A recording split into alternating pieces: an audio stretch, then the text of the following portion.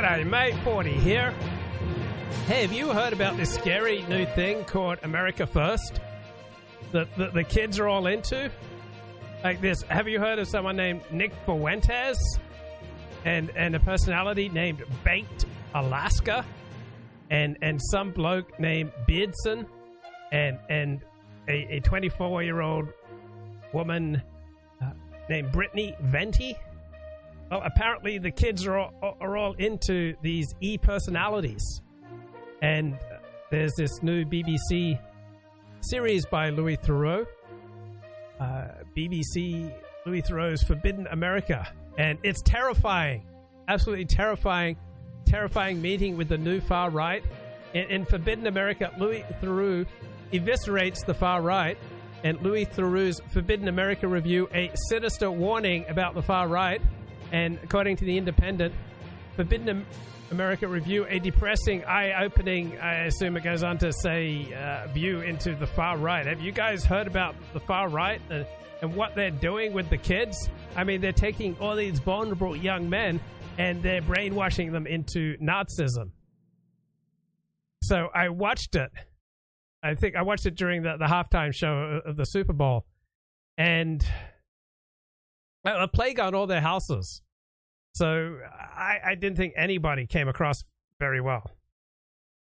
All right. So Louis Theroux didn't come across very well to me because he was going on and on about how Nick Fuentes and Baked Alaska and Beardson, they're all filled with racism and sexism and homophobia and anti-Semitism. Is it just me? But, you know, just making these kind of accusations, I just don't find it terribly compelling, like just calling out names. So let's say you believe that there's something, you know, there's something horrible going on with racism and sexism and homophobia and anti-Semitism. Well, don't you realize that words get done to death? So the more you use the same old words, people just start to tune out. Right? So I believe in God. I believe in religion. But when I just hear the same old catchphrases of religion, I start to tune out. So even if you believe in the sinister threat from racism and sexism and homophobia that these blokes are embodying, if you want to be effective about it, you need to use some new terms. So don't just say it's racist. Say what exactly they said. Right? Just quote people. Let's get visceral. Let's get real. Let's stop talking like sociology professors. So I didn't find it particularly compelling entertainment. I didn't find it scary or sinister. I didn't think Louis Theroux eviscerated the far right. But even though I didn't care for Louis Theroux's, you know, use of buzzwords and how he would label, you know, other people's arguments as dishonest and false, but then doesn't feel any need to provide evidence for why their arguments are dishonest and false. And yet, I'm afraid Louis Theroux, out of everyone, comes across the best. I was not impressed by Louis Theroux in this documentary series. He just kind of stands back with a scowl and a very concerned look on his face all through this program and just like feeds out the buzzwords of what you're supposed to say if you've got a prestigious position in America. England and you're working for the BBC, you just throw out racism, sexism, aren't you just a bunch of Nazis, right? But still, to me, he came across the best of any of them, and so I don't think anyone comes across very well. I think, to me, Beardson came across the worst when he talked about, you know, he was going to anally rape Brittany Venti. God forbid. Said, you know, horrible things about Brittany Venti, and then he gets so triggered. All right, so Beardson is this troll, but he seems to get incredibly triggered when Louis Theroux asks him why he's throwing up Heil Hitler salutes at America First. Isn't the whole point of America First is that we've got better optics and we're not a bunch of Nazis? And then Beardson, Nick Fuentes' friend and supporter, comes along and throws up some Heil Hitler salutes. Yeah, it seems reasonable that Louis Theroux would ask him about that, but I think Louis Theroux made a mistake in asking him about it too soon. Like, have a 2-3 hour conversation with a guy and then say, hey, what's going on, and show him the video.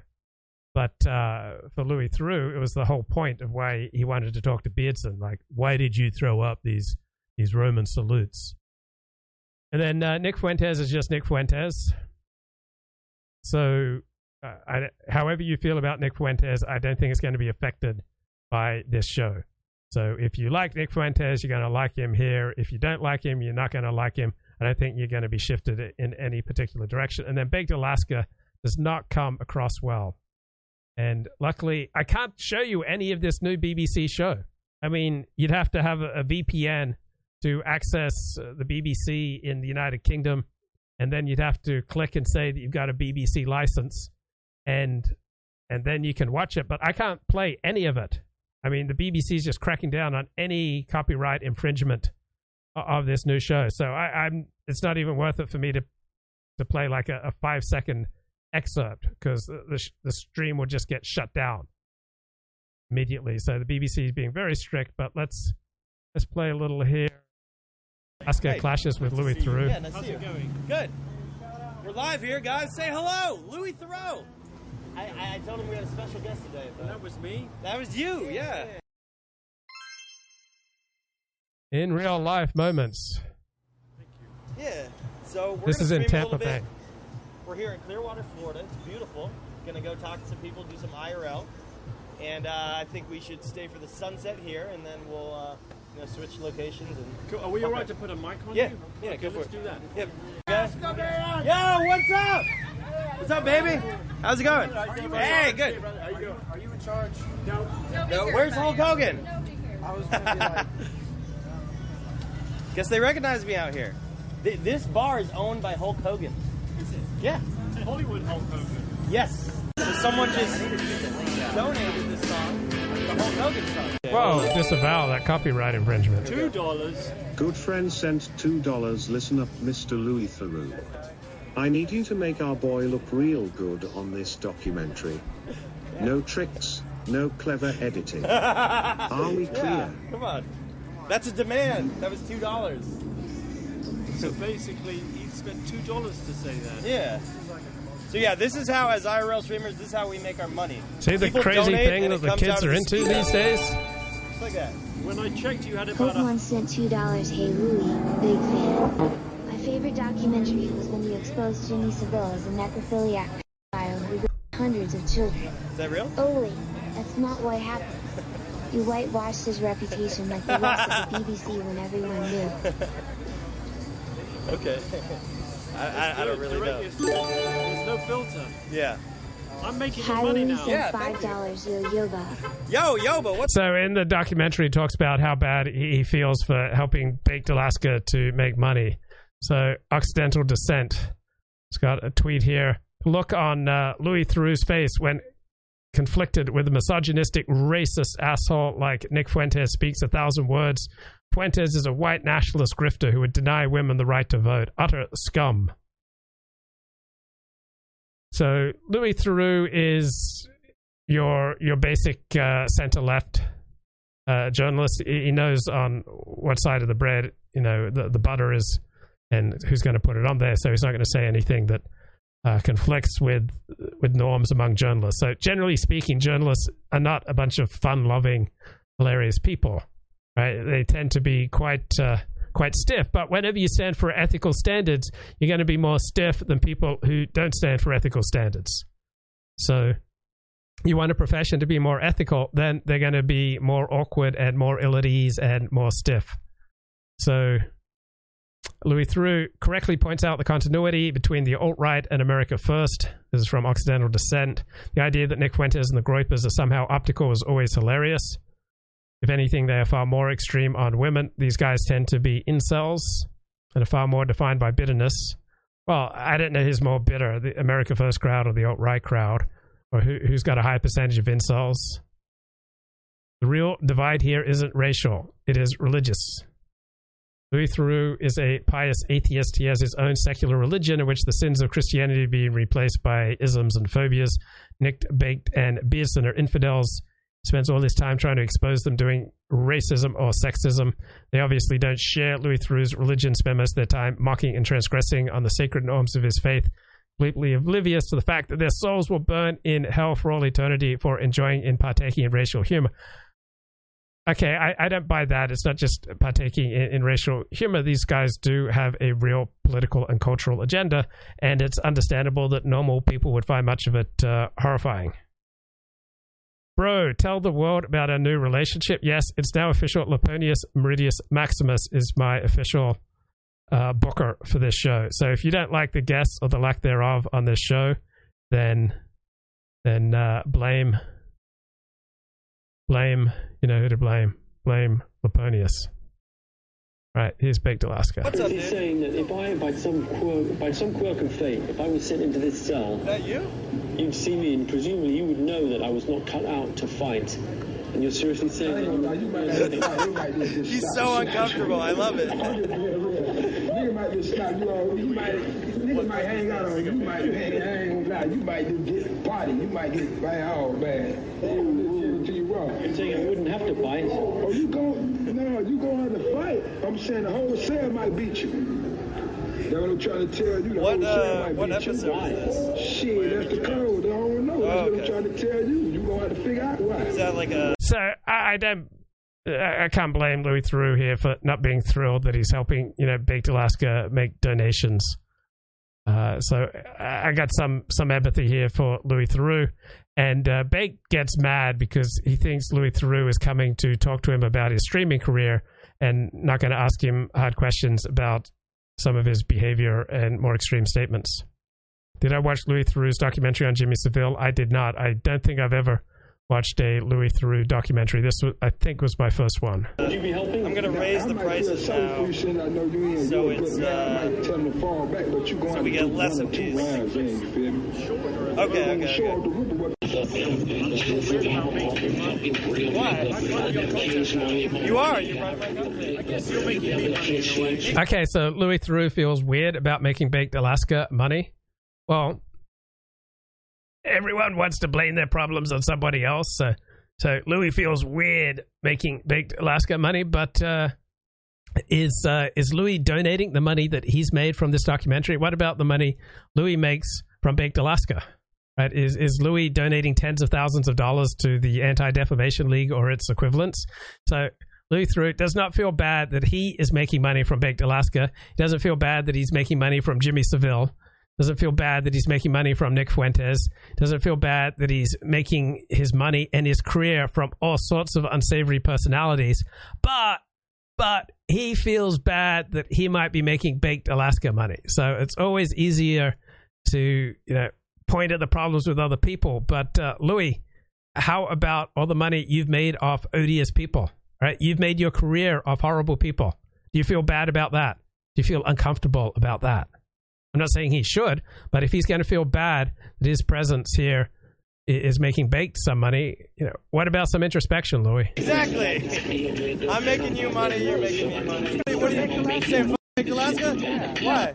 Why? Because I think what you represent is bad. What do I represent? Like the bad parts of conservatism. What do I represent? The bad parts Give me of one example. conservatism. Yeah, give me one example. Like the right, like Give me one. You're saying Baked Alaska. Give me one example, bro. like the alt-right. The alt-right. I don't associate with the alt-right. What the f*** are you talking Alt-right about? associates with you. No, they don't. Supporters No, they say don't. with They their hate me. They're They the hate ones me. watching your You're shitty retarded. videos. No, they're not. They are. No, 'cause it's not people like my me. fans are America first.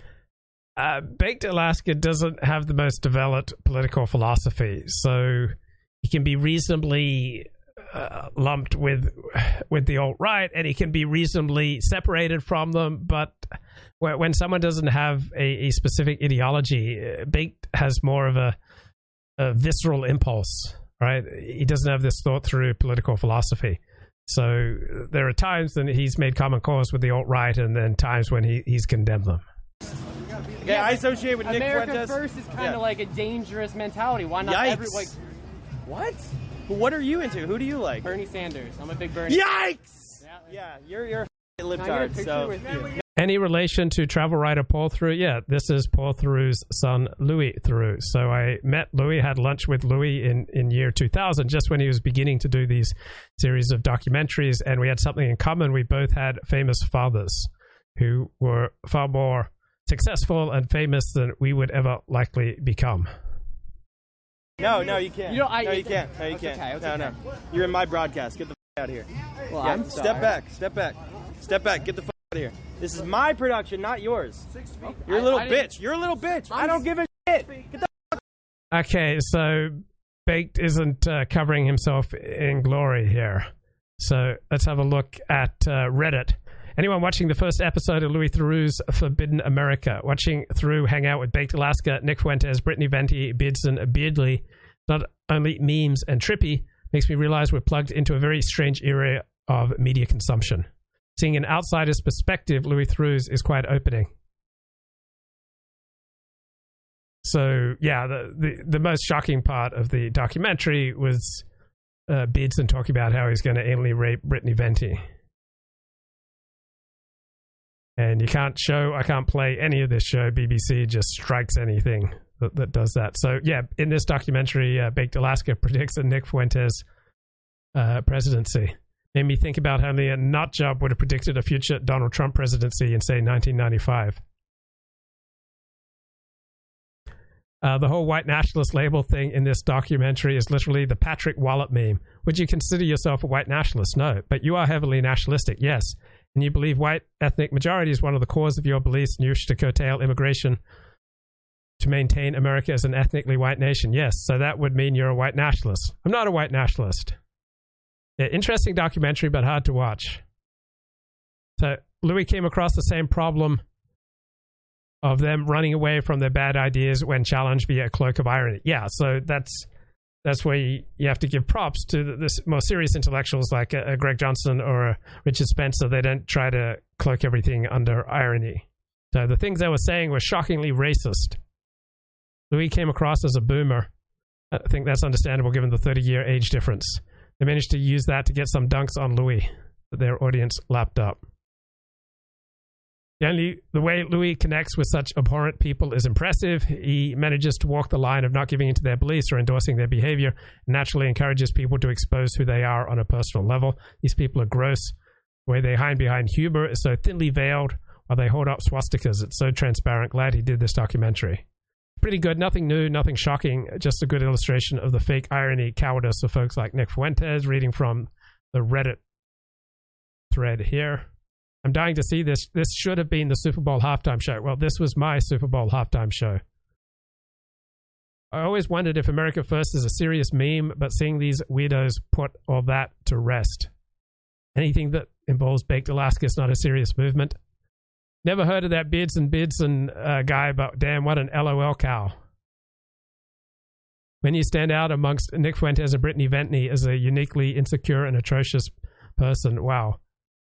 I'm so disgusted and disturbed by these people, I can't wrap my head around it. All right, there's the comments on Reddit. Get out of here. I don't have to go anywhere. Yeah, my you friend. do. Are you going to hit well, me? No, I'm not going to hit you. Well, then what's No. the point of yelling at me? Get out of here, dude. Because this is my... I don't want to ruin my I didn't production. mean to ruin whatever you I just wanted to watch because I'm a Louis Theroux fan. He can stand there, yeah. I just wanted to watch. I'm a fan of Louis Theroux. Well, he came out here dissing me, so I'm throwing it back at him. But that's not his First Amendment He said, right. and it's my First Amendment right to say him, he's a... Stand there. Yes, you can stand there. You used to have a picture of Baked of Anonymous Bernie sent Sanders on your desk when $3. you Louis worked at set this BuzzFeed. up so the No, guy I would contact you for the No, I did not. documentary to act like this happens all No, the that time. was the person next to me. That was No, not... everyone says that's yours.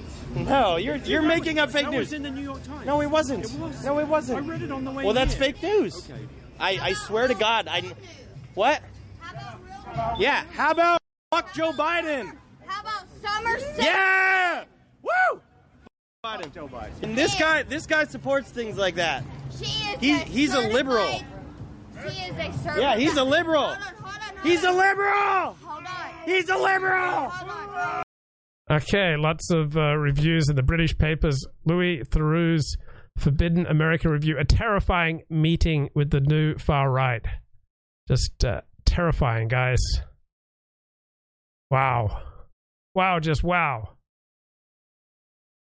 Rape threats and racism feature in this alarming encounter with white nationalists. Well, I think Nick and Baked and Beardson come across as not terribly effective, so I'm not sure how alarming they are. Now, I don't think they are, warping the minds of vulnerable young men, but for people who want to be antisocial and who want to act out and want to find a community, then this provides some support for those antisocial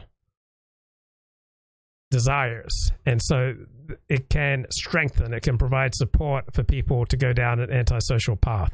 So people could watch this and it could strengthen them a little bit in their predilections to say shocking, horrifying things that may end up socially isolating them. And then as they isolate, they become more and more vulnerable to conspiracy theories, because when you don't have normal human connections, you desperately need meaning. And then people, when they have desperation, they don't tend to use good judgment. And so desperation for meaning often turns into embracing ludicrous, ridiculous conspiracy theories, fantasies, and that can help lead someone down a bad path. So I would, if someone went out and did something horrible and they'd watch Baked Alaska, I would not put 100% of the blame on Baked Alaska, but it's possible he might play like a 2% role in, say, encouraging people to go down an antisocial path. So I wouldn't give any of these characters, say, more than a 5% role at max. All right, I hope people responsible for their own actions watching Nick Fuentes or Baked Alaska or Beards and Beardley isn't going to cause people to go out and do horrible things, but it may produce some strengthening of an antisocial impulse. It may help to bring to the fore things that are latent in people. How is this Judas guy a mod? I'm concerned. Foreigners just don't have that intrinsic American freedom mentality. True. Not their fault. Not Louis. He couldn't understand. It's amazing Baked Alaska doesn't get thrown in jail for terrorizing randos. Theroux made 2 documentaries on Jimmy Savile. One on the man Savile before the pedo stuff became public, and the other one on how he, Louis Theroux, and everyone else didn't notice that Jimmy was a creep. Anything alarming about Baked Alaska is his appearance and childlike maturity. Baked is pretty mild with his ideas.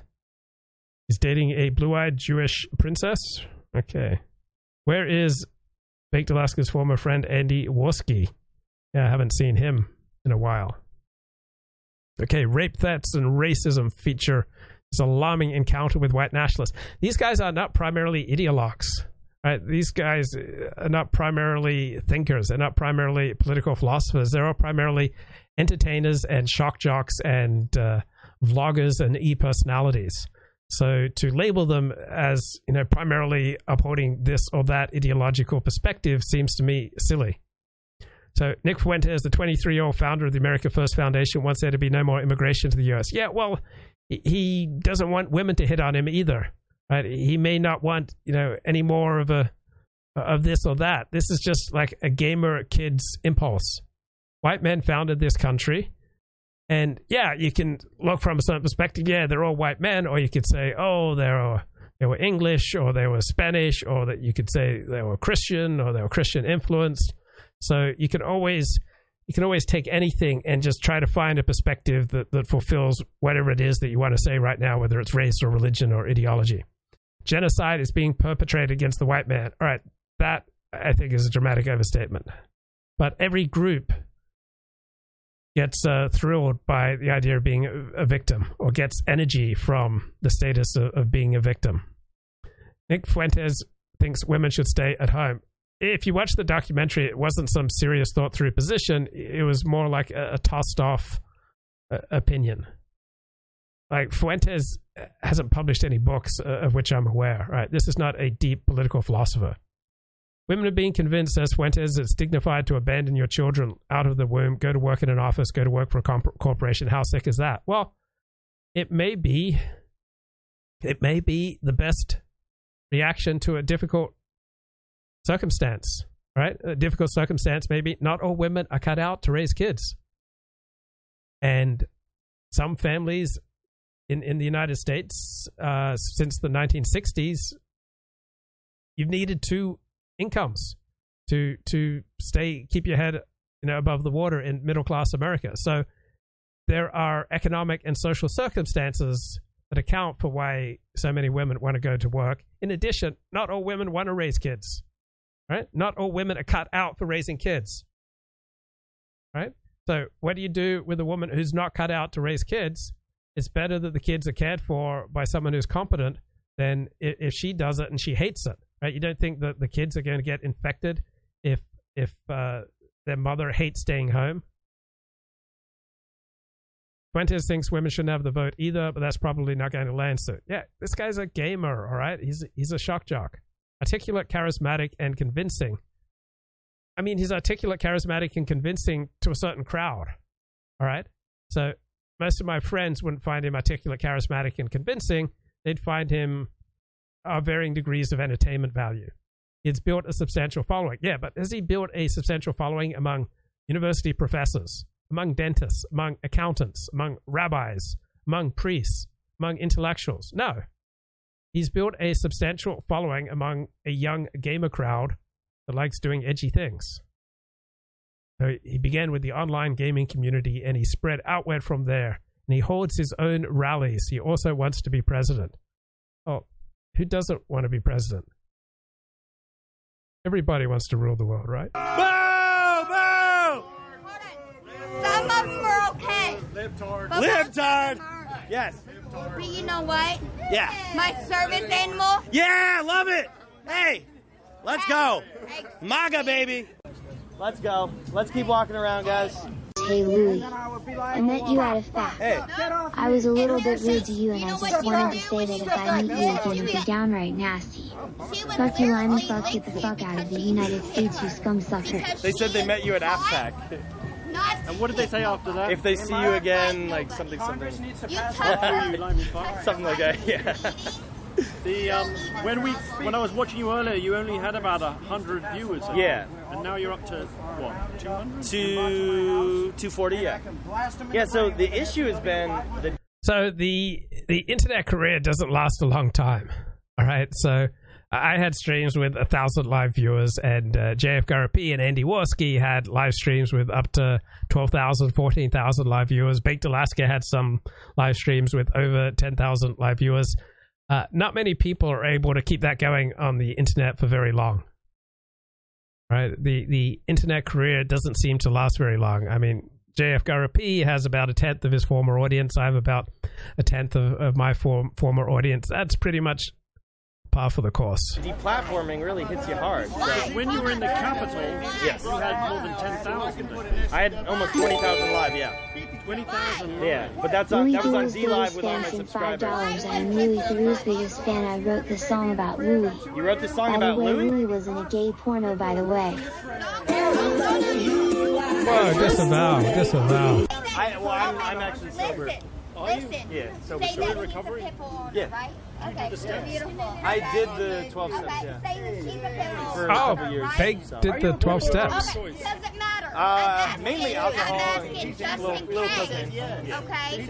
But yeah. Just in case. Hey, I don't know about you, but I've seen the tremendous spiritual maturity and change that Baked Alaska's gone through the past couple of years. So I think he's been doing the hard work of the 12 steps. Good on you, Baked. Yeah. Just in case. Hey, we got some Cubans out here. Mexico, USA, baby. Yeah. Trump 2024. Yeah. Vote for Trump. Low-key racist. What was racist? Calling us Cubans. I asked. No, you could have asked. I asked. I said, are you Cuban? You just Hey, assumed. you guys know Louis Theroux? You heard of this guy? We're filming. Yeah, so he doesn't like, Louis Theroux does not like being featured on Bake's production, right? Journalists hate it when the people they're interviewing tape them. Yeah. Right? So journalists only want to take from you. They want to use you. I don't think it's exploitation, but we all want what we want. And it's just that some of us think we have a divine right to get what we want. And if other people want the same thing, such as using our image and likeness and personality and words to make money, that's wrong. It's like only the professional priestly class of journalists who should be able to make money from live streams. What are you doing? No, I'm from London, England. Yeah, dude. Yeah, it's all about this guy. Where are you guys from? All right, we gotta go. What's up, guys?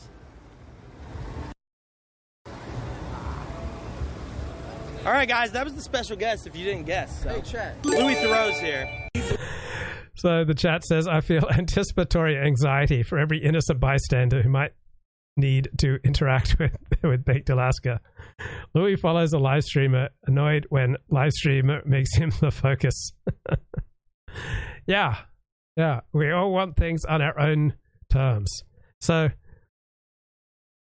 there have been plenty of days where I have not had the confidence to live stream. Like, live streaming takes a ridiculous amount of confidence to do it well, even to do it mediocrely.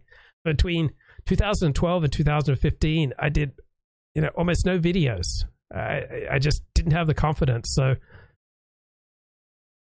confidence, all right, you need to have this amount of confidence to do a live stream or to even make a video. But then if you get even a little too much confidence, then you end up saying ridiculous things and doing ridiculous things and having a ridiculous idea of your own level of insight or ability or talent. So you want to be up to here with confidence, but you don't want to be up there, right? You want to have an above average level of confidence to do a live stream and to share your thoughts with the world. But if you get, right, you want to maybe get up to a 5 or a 6 out of 10 in confidence to do a live stream. But for most of us, flawed individuals, like getting to a 7, 8, 9, 10 level of confidence, right, the higher you get over 6 is very dangerous. But do you struggle with confidence? Because I'll admit there have been quite a few times in my life where I struggled with confidence. Today, for example, I had to go rent a car. So I went to rent the car, and I accidentally picked up the car, started driving down the street, and I accidentally hit something. And so the warning lights are blinking, and I can't get them to turn off. So I turn my car around, go back to the dealership, and as I go in, I'm a little anxious, and I roll over the curb, and I get a flat tire. Okay, so and then I rip part of my thumbnail off, and it starts bleeding today. So I've been thinking about confidence and how to get out of your confidence crisis at work. This is a terrific video, but it has a lot of application aside from just work. So thank you so much for tuning in. I'm Erin Foley, professional development speaker. Okay, so she mainly works with women and helping them develop their career, and you think this sounds like the most boring person ever. Why does 40, play all this psychology porn? Here to talk to you about confidence. So let me start off with this. So here's my instinctive reaction. Oh, some people have confidence. Right? I wish I could be one of those people with confidence. All right? But, I lack confidence. Right? That's my visceral response to this video. A lot of us have this perception that confidence is either something we have or something we don't have. And I want to challenge. That's a great point. Like, we think we have these innate personality traits: confidence, diligence. We're outgoing. We're sensitive. We're powerful. We're funny. But all these so-called traits that we think we have, they're all situational. In some contexts, I am funny. In other contexts, I'm not funny. In some contexts, I have a high amount of conscientiousness. In other contexts, I have a low amount of conscientiousness. In some contexts, I am considerate and thoughtful and empathic. And other contexts, I am none of those. Right? There's really no such thing as moral character because who we are varies depending on the situation. Like if I started hanging out with Baked Alaska, I would probably be affected by that. And I think, it'd be fun to have 1,000 live viewers. I'm just going to up the outrageous things that I say on a live stream. That perception. Saying that confidence is either something we have or don't have would be like saying joy is something we either have or don't have. Sadness is either something we don't have or have. Confidence is an emotion. It's an emotion. Right. Confidence is an emotion. Sadness is an emotion. A lot of these things are emotion, and they depend on context and situation. They're not innate to who we are, right? We're not inherently usually sad or happy or confident or charismatic. In some circumstances, I'm charismatic. In some circumstances, I'm the life of the party. In other circumstances, I'm a wallflower. Right? In other circumstances, like when I'm happy, I am outgoing. When I'm not happy, I'm introverted. Emotional state based on your brain's reaction to a particular circumstance. And right. So all these things that we think are inherent to ourselves or to our sister or to our boss or to our friends, like he's confident, he's charismatic, he's so strong, right? No one's strong in every circumstance. No one's ethical in every circumstance. You may think, oh, my rabbi is such a righteous man. Well, there are lots of circumstances where he's not such a righteous man. Like Dennis Prager, moral leader, right? Some circumstances and situations, he's not so moral, right? And someone else who's a pornographer and you think is just scum of the earth, in other circumstances, he's going to be morally outstanding, right? I don't believe in demons. I don't believe in describing people as demons, all right? People are different depending on the circumstance. It's a combination of the situation with their genetics and imprinting that they bring to a situation. There are times in our life, times in our career where we feel confident and times where we do not feel confident. So unless you are someone who is sociopathic and you just sort of have a delusional confidence all the time, chances are at some point... Right. Doesn't that sound like the most successful live streamers that sociopathic and have delusional levels of confidence all the time? Right. Those are some of the qualities for the most successful live streamers. In your life, you're going to move from feeling confident to not feeling confident. And that's because the brain reacts to a change in circumstance, and it certainly reacts when it perceives. Right. So I'm constantly moving from confidence to lack of confidence. So today I had to do a bunch of stuff. I lacked confidence. I drove away and my warning lights are blinking, blinking, blinking. I lack confidence. I run over a curb and my tire goes flat and I lack confidence, and I need to get somewhere, and they don't have a car that's ready. I lack confidence. Then I get a car, and I get on the road, and everything's going well, and everything's working on the car, and I get confidence again. So I walk into a room, and there are people there who like me, and who respond to me, and who laugh with me. All right, I gain confidence. I walk into a room, and nobody gives me the time of day. I lose confidence. When I gird up to do a live stream, I often play some music, right? Play some Alaji or some REO Speedwagon, all right? And that music gives me like an increased level of confidence. The circumstance to be a threat in some way. So if you clicked on this video, chances are you have something in your career that has shaken your confidence. It could be that you're in a brand new job. It could be that you are working with a boss that you haven't worked with before. It could be that you got feedback that is something you didn't expect. Yeah, so I've often been like sailing along with great confidence and then gotten fired and just been absolutely shocked. And I'm thinking, wow, I'm getting 4 times as much work as the next person in my position. Like, how on earth could I be getting fired? Or I could be like sailing along and someone asks a question and I don't answer the right way. And suddenly I realize I'm vulnerable to that person. And I realize how bad my answer makes me look, and then they want to go further and further down this road that makes me feel vulnerable and insecure. And I was sailing and sailing and sailing, and then suddenly I'm feeling vulnerable and insecure and thinking, oh, wow, this doesn't look good at all. So you can be sailing along, one comment, one piece of feedback, your computer doesn't work, your car won't start, and you're thrown. Expect you got some kind of negative or critical feedback, and that has shaken your confidence. Could be that you are working on a different team or a different project, or you have a different coworker that has changed the dynamics. There's so many different things that can take us from a state of feeling pretty confident in who we are and what we're doing to feeling rather insecure and experiencing a lot of second. Right. So one thing I learned from interviewing thousands of people is that everybody's more vulnerable than you think. Like everybody's got vulnerabilities, right? My father would often say there's no horse that can't be rode and there's no rider that can't be throwed. And Laponia says, Baked Alaska helped that trailer park woman when she had a badly infected eye. He is a humanitarian. Did Louis Theroux bring that up in the documentary? No, he did not, but I've only seen part 1. Maybe in parts 2 and 3, he will recognize Bake's contributions to humanity. I'm guessing. So I want you to know that confidence is something that will shift in your life. We move in and out of it. particularly if you are moving through your career with a sense of progressing, allowing yourself to shift and change, allowing yourself to possibly level up, anything that would allow you to change at all, as opposed to just staying in one very specific role or task that you never shift. If it shifts at all, you are likely going to experience a change in your level of confidence.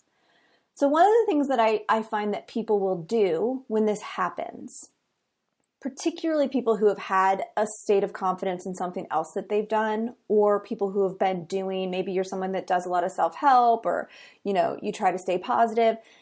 There's this tendency to find ourselves in a state where we're questioning our confidence, we're feeling insecure, we're second guessing, and you start to feel bad about yourself because you feel bad. So you start to mentally shame yourself for feeling like your confidence is gone away, or not feeling confident. Like, I should be confident. Why am I not confident? Why am I questioning my confidence in this role? Why do I feel this way? This is what I call in the coaching world like a double negative. It's like if you felt sad about a breakup and then you're mad at yourself for feeling sad. It doesn't make any sense. It's not productive, and it just takes the initial emotion that you're experiencing and it doubles it down even more intensely. So erase any shame you have over feeling a lack of confidence in the position that you're in right now, or in whatever it is that's sort of shaking your confidence. It's a human reaction to any kind of minute change or shift, and you're not broken because you feel that way. It's not something that I want you to willpower yourself out of feeling by telling yourself that you shouldn't feel this way and you should be tougher and you Right. I think this woman's great. I remember in 1988, I was sailing through life. I felt like getting straight A's in college. I'd been accepted into UCLA. I had about $40,000 in the bank. And then, boom, I woke up with what felt like the flu, and it didn't go away for about 35 years. I got called chronic fatigue syndrome. And then when I was in the midst of my chronic fatigue and I was staying at home in my parents' place in rural California, in Newcastle, out in the country, and my parents were gone, and I got out of bed and one night, and my back went out, and I couldn't get back up. I mean, so since about 1990, my back has gone out about once a year and just completely immobilized me. Thank God it hasn't happened for about 4 years now, ever since I discovered strain counter-strain therapy, or otherwise known as positional release. But between about 1990 and 2016, my back would go out about once a year, and when it would, I'd just be completely immobilized. So I could be confident one moment, completely lose all my confidence the next minute. Whenever I get sick, I have these, dark, introspective times where I think, oh man, what are you doing, 40? Who have you harmed? Are you doing anyone any good? You ever going to, move ahead in life? No, I don't think so. You should understand your value and all of those things. What's happened is that something has shifted, and your brain is seeing it as unfamiliar, and it's seeing it as dangerous, and it's questioning your capabilities in that setting, and it sends off alarm signals, and it starts to panic. So that's what creates that's the circumstance that will create the confidence crisis most of the time. So here's what I want you to do instead. First thing I want you to do is to recognize the circumstance shift that has led to this feeling of feeling shaken in your confidence, right? Like, think of the Right. Think about the circumstance shift. You get fired. You get some critical feedback. You thought you were connected with someone, and a valuable connection has dissolved, and the person who was a friend has turned strongly against you. You thought you had $40,000 in the bank, but the IRS has just sent you a notice saying you owe $50,000 in taxes. All right. So recognize the situation has changed, that there are some realistic, reality-based reasons why you have suddenly lost confidence. Circumstance, and just name it. My boss shifted, my coworker shifted, I'm in something new. Like, I want you to just start to recognize, like, this is my brain's reaction to a change. Now, I don't want you to start. So you may be wondering, how, 40, did you overcome 35 years of chronic fatigue syndrome? Seriously? 6 of these. No, started off getting tremendous benefit just taking 2 of these a day. About 6 months ago, I came across on Amazon. Amazon suggested, grass-fed beef organs from Ancestral Supplements. I felt so good ever since I started taking these. So prior to taking these, I couldn't usually do much more than 2 or 3 miles of exercise a day. Once I started taking these, I could do 10, 12 miles. So grass-fed beef organs. Unfortunately, I've been a vegetarian all my life, and reading the great work of Nathan Kofnas has helped me realize how destructive and bad for your health that is, and all the considerable downsides that come with being a vegetarian. But at age 55, it's too challenging to change my habits about what I eat. All right, we all tend to keep eating the foods that we ate in childhood, so I can't will myself into eating meat, but I can swallow 6 Ancestral Supplement grass-fed beef organs, and suddenly I had unbelievable vitality and strength and capacity to exercise and to do push-ups and pull-ups, all from taking these grass-fed beef organ capsules. It's absolutely changed my life after a lifetime of poor health, of fatigue, of weakness, of mental fog. Take some of these beef organ capsules, change my life. Start attaching the circumstance automatically causes the confidence crisis. What actually happens is there's a circumstance, you're in something new, you have a new boss, you got critical feedback. The way your brain perceives it and reacts to it is what actually creates the confidence crisis, right? Yeah, so it's not the situation, it's not the feedback. It's not that I got a flat tire.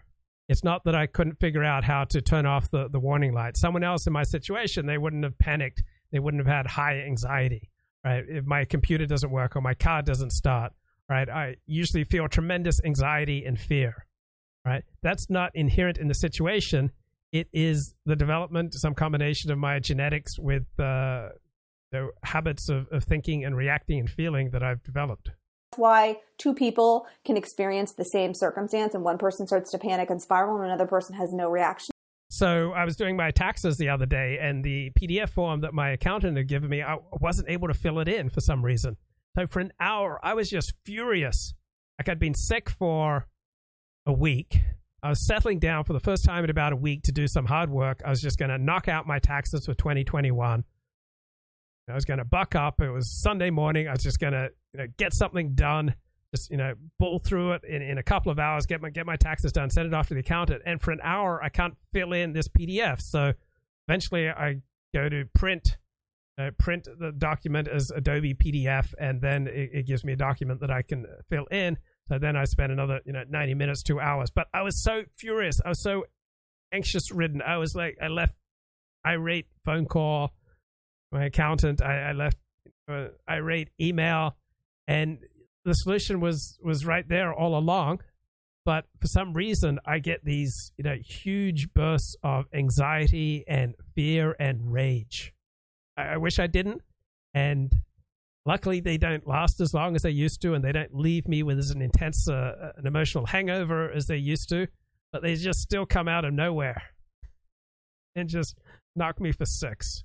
To it, it's because it's really dependent upon what your brain does, what it makes that circumstance mean.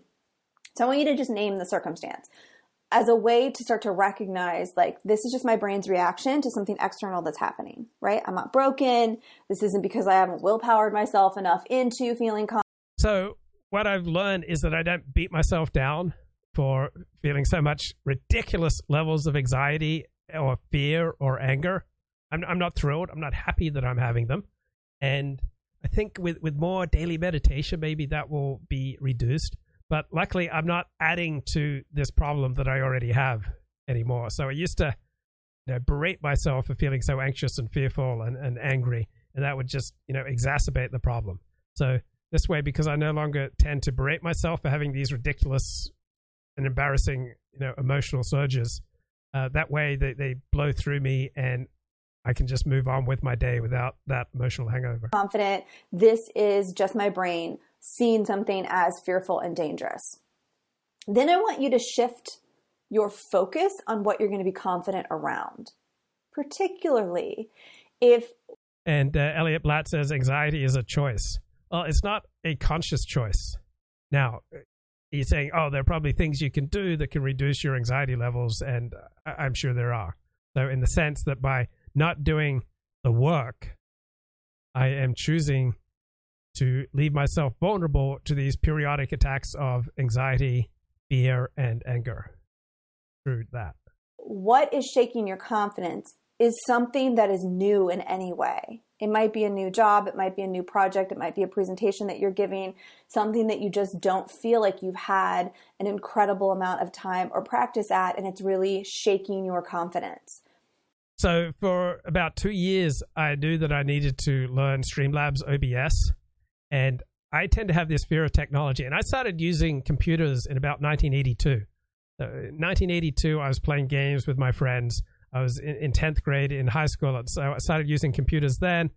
And by 1985, when I was at college, I was the editor of the Sierra College newspaper, and we would produce it using an Apple computer. So I worked for the Auburn Journal in my senior year of high school in 1983-84, and so I'd cover a basketball game or a baseball game, and then I'd come into the Journal, the Auburn Journal, at say 9 or 10 p.m. at night, and I'd knock out my story on their computers, and it'd show up in the paper the next day. So probably had an above average experience with technology, and yet there's all this fear and anxiety and self-loathing and anger seems to often come out with me when I learn new technology. So for about 2 years when I was doing this live streaming thing, 3 years, I realized I needed to knuckle down and learn OBS.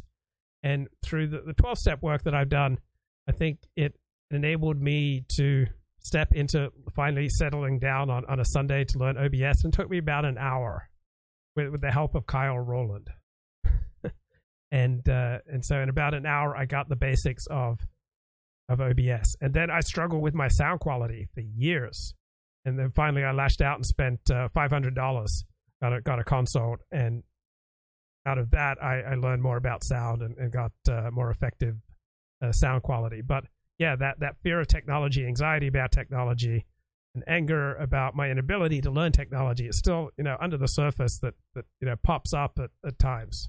Instead of deciding, I need to will myself into feeling confident about this thing, I want you to think about your confidence in your ability to become confident. That's awesome. Confidence in your ability to become confident. And the chat says, my career has been in IT, information technology, for 10 years and still a wreck to learn new things. It's never ending. With IT, it either works or it doesn't. Not like other careers. Say that again. Confidence in your ability to become confident. And IT is one of those fields where there's such a gigantic gap between great and good and mediocre, right? Getting mediocre tech support or even good tech support is no substitute for great tech support. So it helps to have a great lawyer, a great accountant, a great dentist. And hello, caller. Welcome to the show, Elliot Blatt. Blessings, blessings, blessings. Blessings to you, man. Hi, Luke. How are you? Oh, just getting anxiety listening to you talk about anxiety. It's all physical, bro. You ever think about it that way? You ever think about, all these mental games, all these techniques, all these things you tell yourself aren't nearly as effective as simply just relaxing your body, and that would. Okay, give me an example of situations that make you extremely anxious and how you overcame that. Okay, well, I'll give you an example. Well, how is an example of failure? So yesterday I'm at Whole Foods, right? And this is a brand new Whole Foods, by the way, like brand spanking new, right? Just opened like not even a month ago. The paint's still wet, and it's giant. It's a giant one. And so I feel myself potentially getting sick. I don't know if it's the COVID. I don't know what's going on, but I feel like I need to make some chicken soup. So I go to the meat counter at the Whole Foods to get some bones to make soup with. And I get there, and there's like 4 guys behind the counter, right? And for one thing, nobody waits in line anymore. They just kind of crowd around, and start shouting and just butting and doing all these things that never used to happen before. It's like this, Taiwan, wet market situation. It's like a what's the name? Wuhan. It's like Wuhan all of a sudden at Whole Foods. I think I'm going to Whole Foods and suddenly I found myself at a Wuhan wet market. So anyway, I'm sitting there and I'm lying, and there's like this family of Chinese people, and they're looking at they're like carefully like looking through the glass at all the meat, and they're like really burning their brains about which one to pick. They can't decide. They're talking it over. They're arguing about it, and there's just a queue of people behind them, right? Just tapping their feet, and and they're saying, "Can you pick this one up? Can you turn it over? Can we see it? Can we get close?" And they're inspecting it like it's this sort of Han Dynasty antique relic or something. This big slab of meat. And I'm sitting there. Okay, this is one of those moments where I'm going to have to use some relaxation techniques. I want to start screaming right now, but I'm not going to do that. I'm not going to make a scene.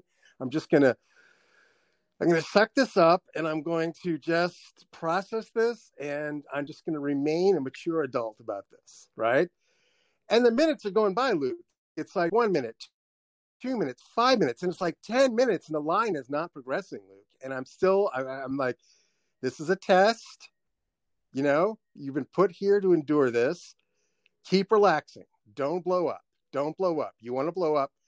And so I do this. I keep relaxing. And then finally they do this transaction, right?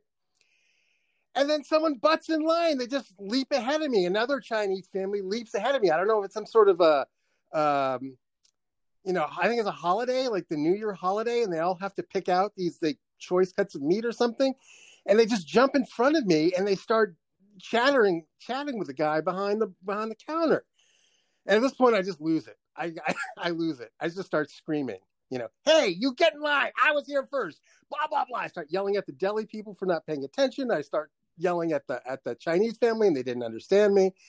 And I finally blew up. I lost my cool. So I may talk a big game about being able to relax your body, but yeah. As you can tell, life gives you more than you can handle sometimes, Luke. So I understand.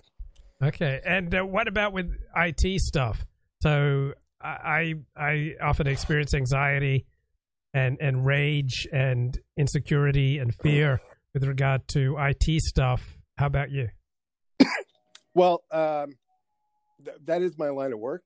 So I've developed techniques for handling that stuff.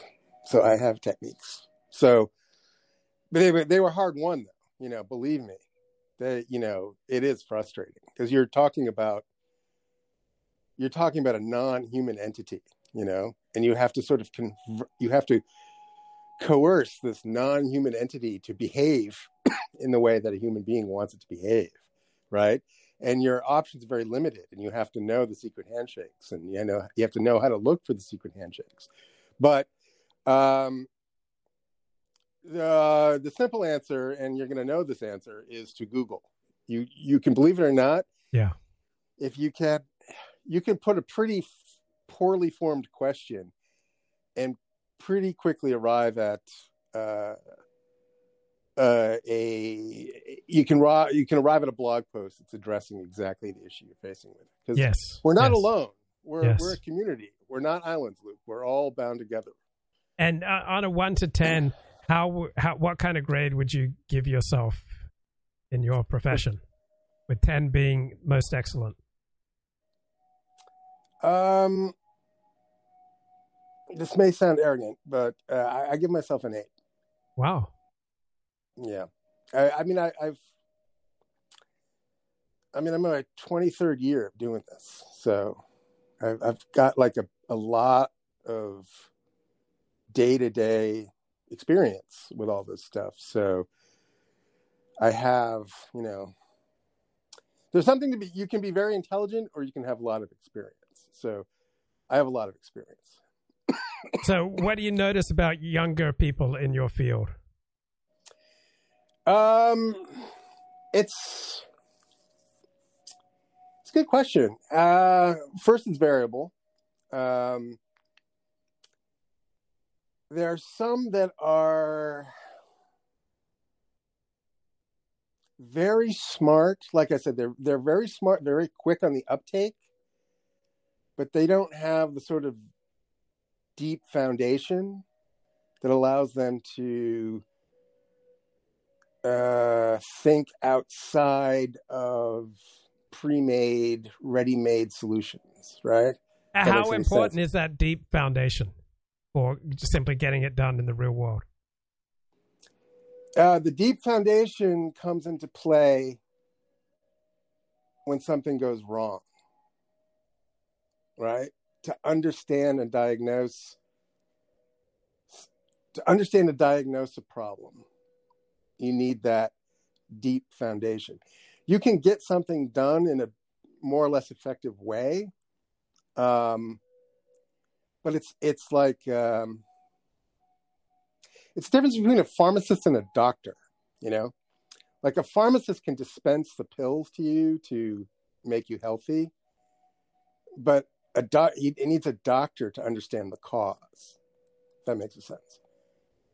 So the younger people are the better ones are eager and they're receptive to new information and they're hungry, right?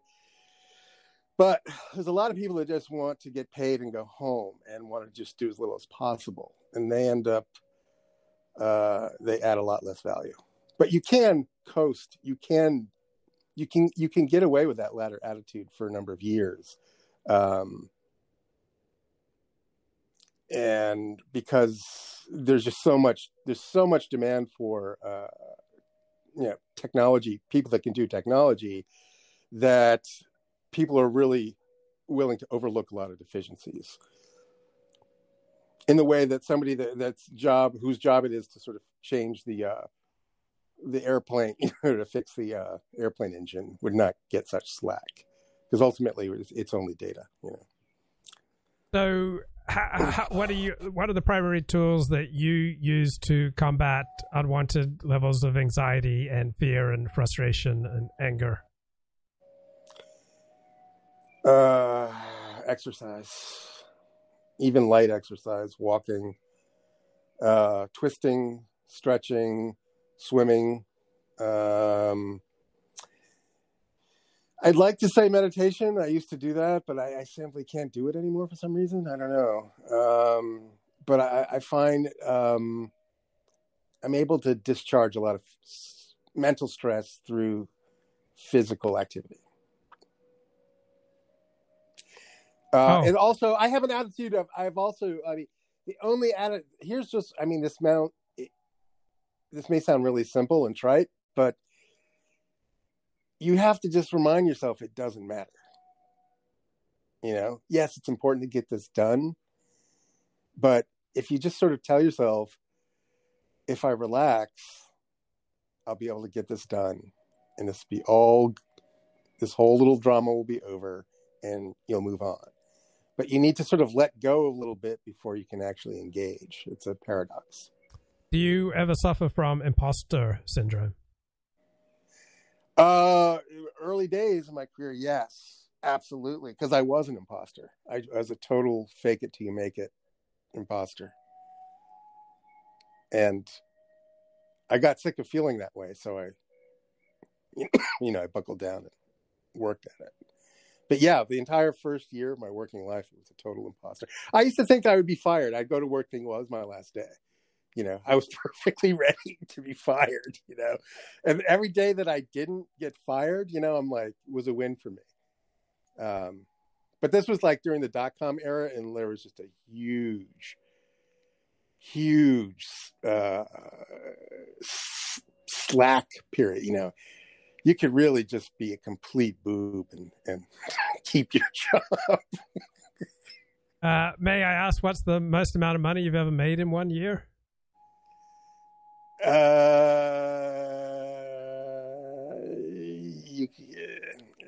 Is it cool to talk like that?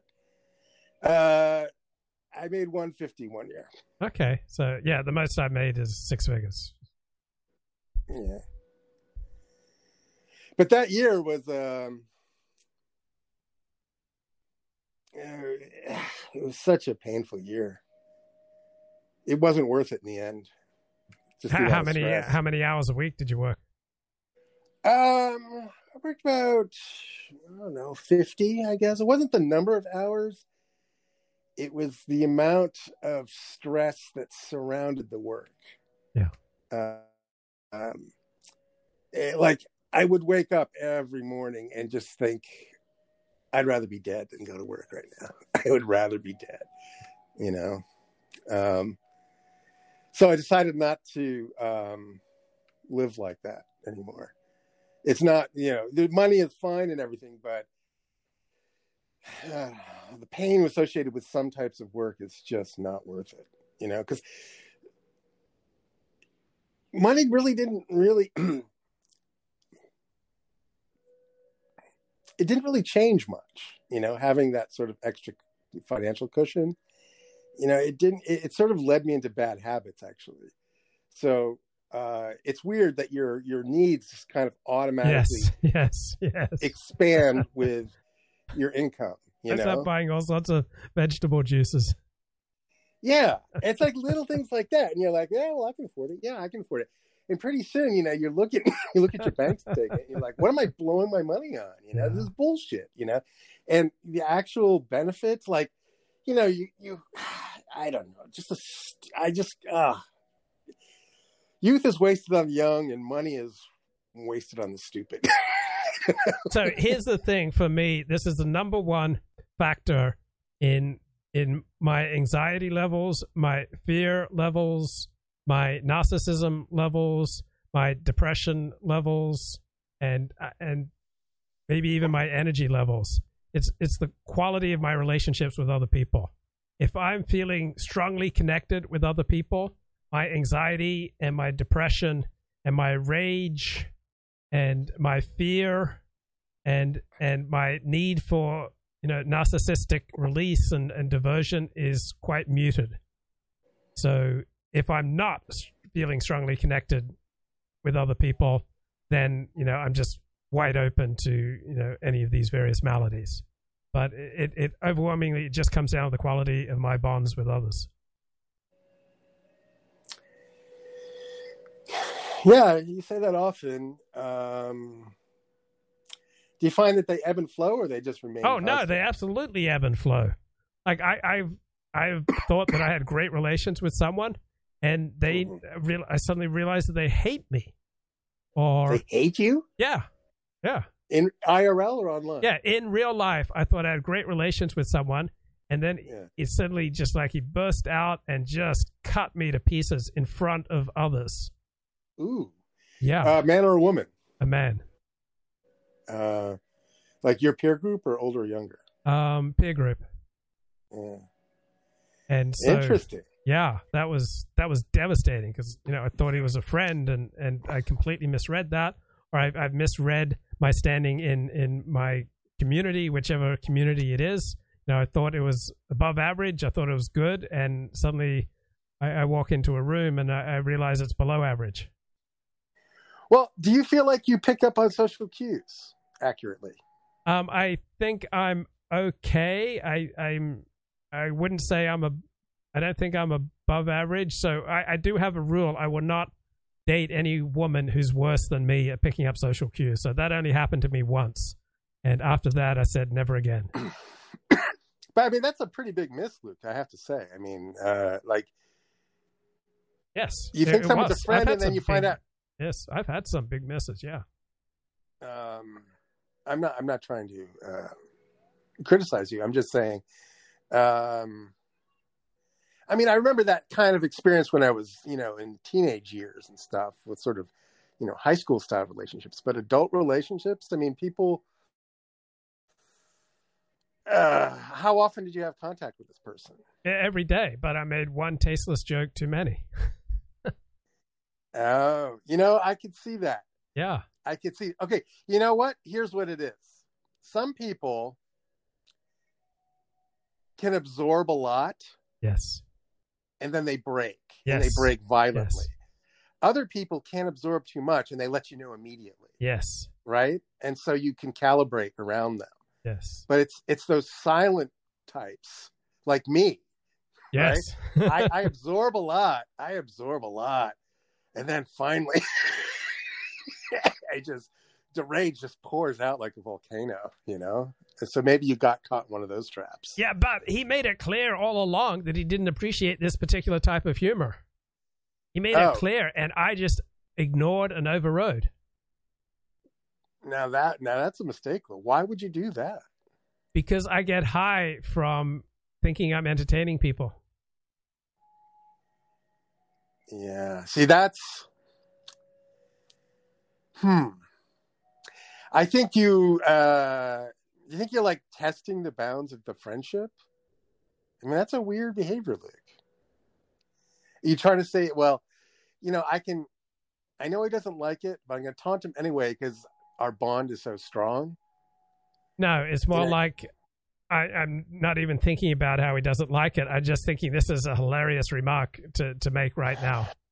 Now, was it really off color, or was it just slightly off color? Well, I said to two Jewish businessmen, I really love your Torah learning, or something like that, when they were talking about bargaining techniques.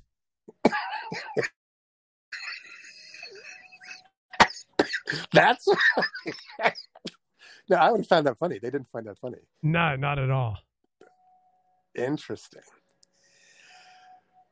And you'd made similar such jokes in the past. Yeah, I talked about. I love seeing you guys use your Judaism. I love your Torah, man. And now, do you think he just exploded? But I mean, he'd made it clear 10 times before that he didn't appreciate this. Well, do you think maybe he felt, a little guilty or something? Or he was righteously indignant, and he was always righteously indignant, but I just didn't notice. But now he just exploded in front of all sorts of people. Oh no! And then I went right back at him, and yeah. See, that's it's a very interesting tale. That's something I should. And that's ruminate. happened to me hundreds of times in my life. Hundreds of times? Hundreds of times in my life. I am getting high at making jokes, and other people are offended, but they tolerate until they explode. And I had a psychiatrist who said, 40 is driven to provoke people, and he won't stop until they set limits on him. Now, so you've been exploded on. Yeah. 100 times in your life. Yes. Oh man. Yeah. Anything for love. I've been exploded on, but not recently. I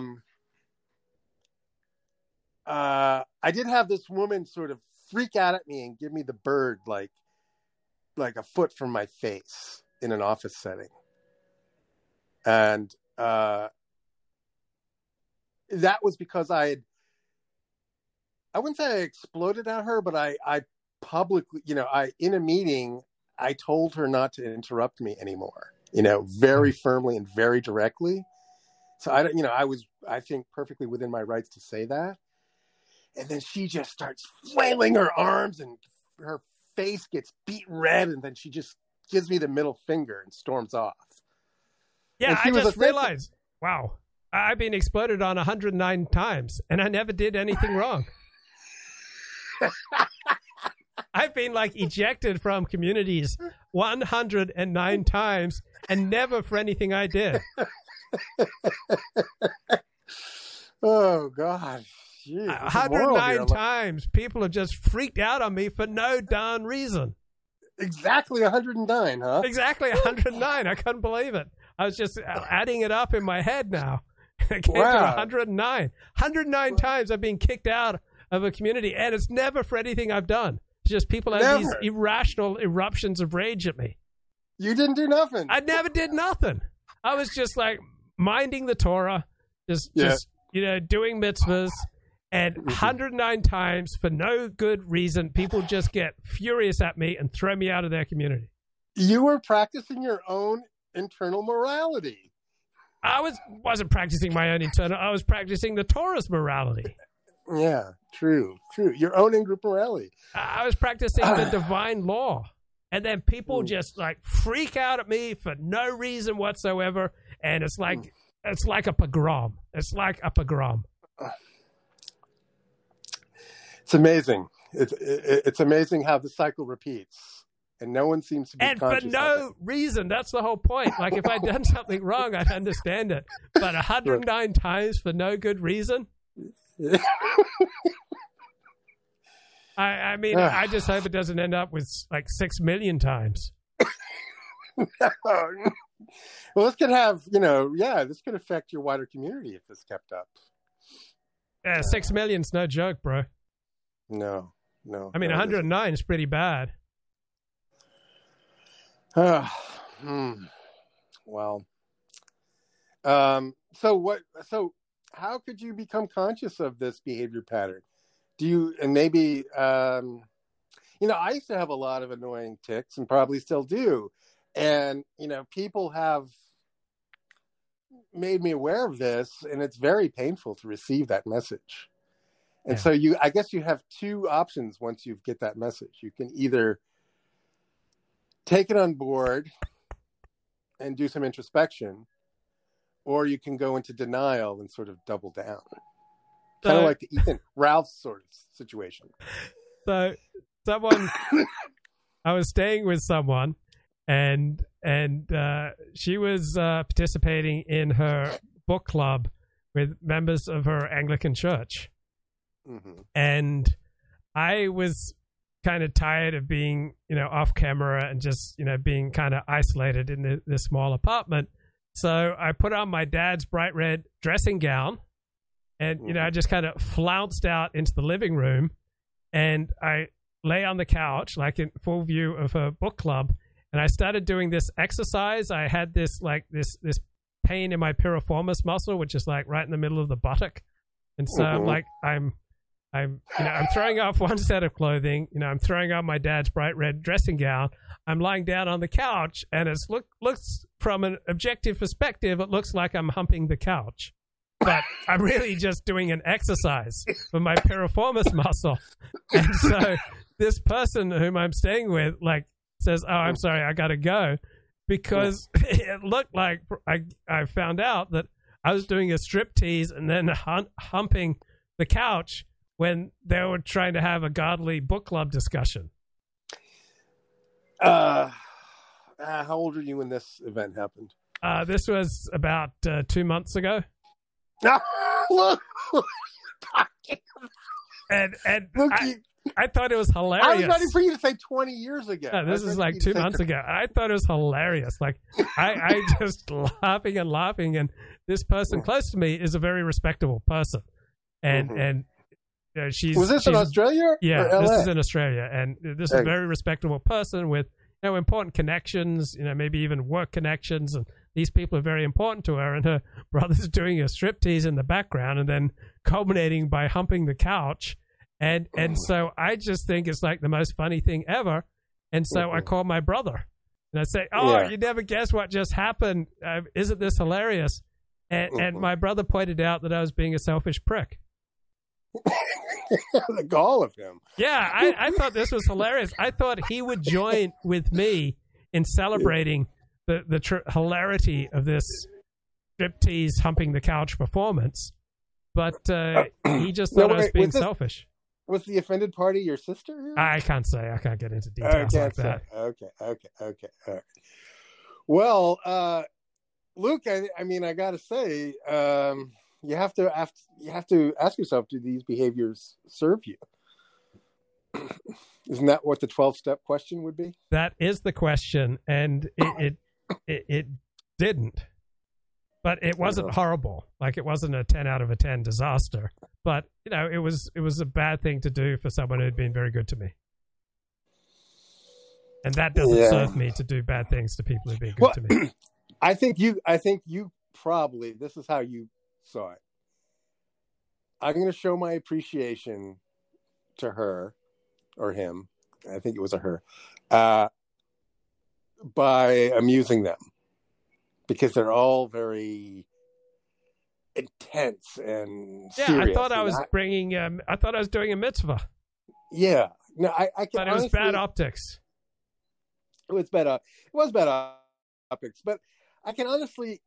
There was a part of me that would do, I don't know, something exactly like that, but I do. Or I used to inject levity in situations where it wasn't called for or it wasn't appreciated. Not to the degree that you have done, but I sort of understand the impulse, that class clown impulse. And I'm not even sure I condemn it. It's not, I don't know. Solemnity. I don't know. It doesn't take, not everybody can be solemn all the time or even any of the time. Right. And I do have a gift to give to the world with my jokes, but they need to be tailored. Yeah. I don't know. I've been beaten down. I just stopped doing jokes. I just assume everybody is boring. I do notice that, especially among people on the political left, is that there is no sense of humor whatsoever anymore. And they used to be people that could take a joke, there was a certain fun in the banter, and something about Facebook that seems to have exhausted people's capacity to take a joke, or people are so anxious that they can't appreciate humor. Is this something you notice, or is this just in my head? No, that's definitely something to. Social mores are always changing, and so what was socially acceptable a year ago is no longer socially acceptable. So, yeah, times change, feelings change. So, what about this Canada situation? What's your take on that? Good question. So, I think I definitely side much more with the government, because this trucker protest is disrupting and hurting the lives of tens of thousands of people, of innocent people. So yeah, I definitely side with the government in restricting that. So now, is this something you really believe, or are you just trying to antagonize your audience? No, this is something I really believe. You don't have the right to protest and hurt thousands of people just because you disagree with the government. But now I don't know this. I've really tuned into this very lightly. I'm trying to keep more distance between myself and politics. But why are their demands so beyond the pale that the government can't negotiate with them? Why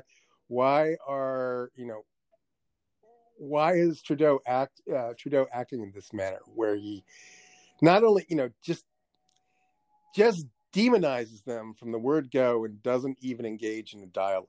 Wouldn't that be the more mature response? Well, should he reward them for their behavior? I'm not sure. I think it's terrible. What if that had severely inconvenienced you? These are the people doing the work, Luke.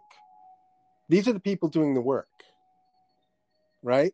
And the government is making their lives more difficult than it needs to be, right? They're not sitting around collecting a check. They're actually out there on the roads. Have you ever met a trucker? Have you ever talked to a trucker? Yes. It's hard, lonely work, Luke. My mother was a trucker. I'm kidding. It's a obviously I sided with the truckers, but I honestly think you're trolling when you say things like this. Well, I don't know what other demands. There's no right. You have no right not to be inconvenienced. Where does that right come from?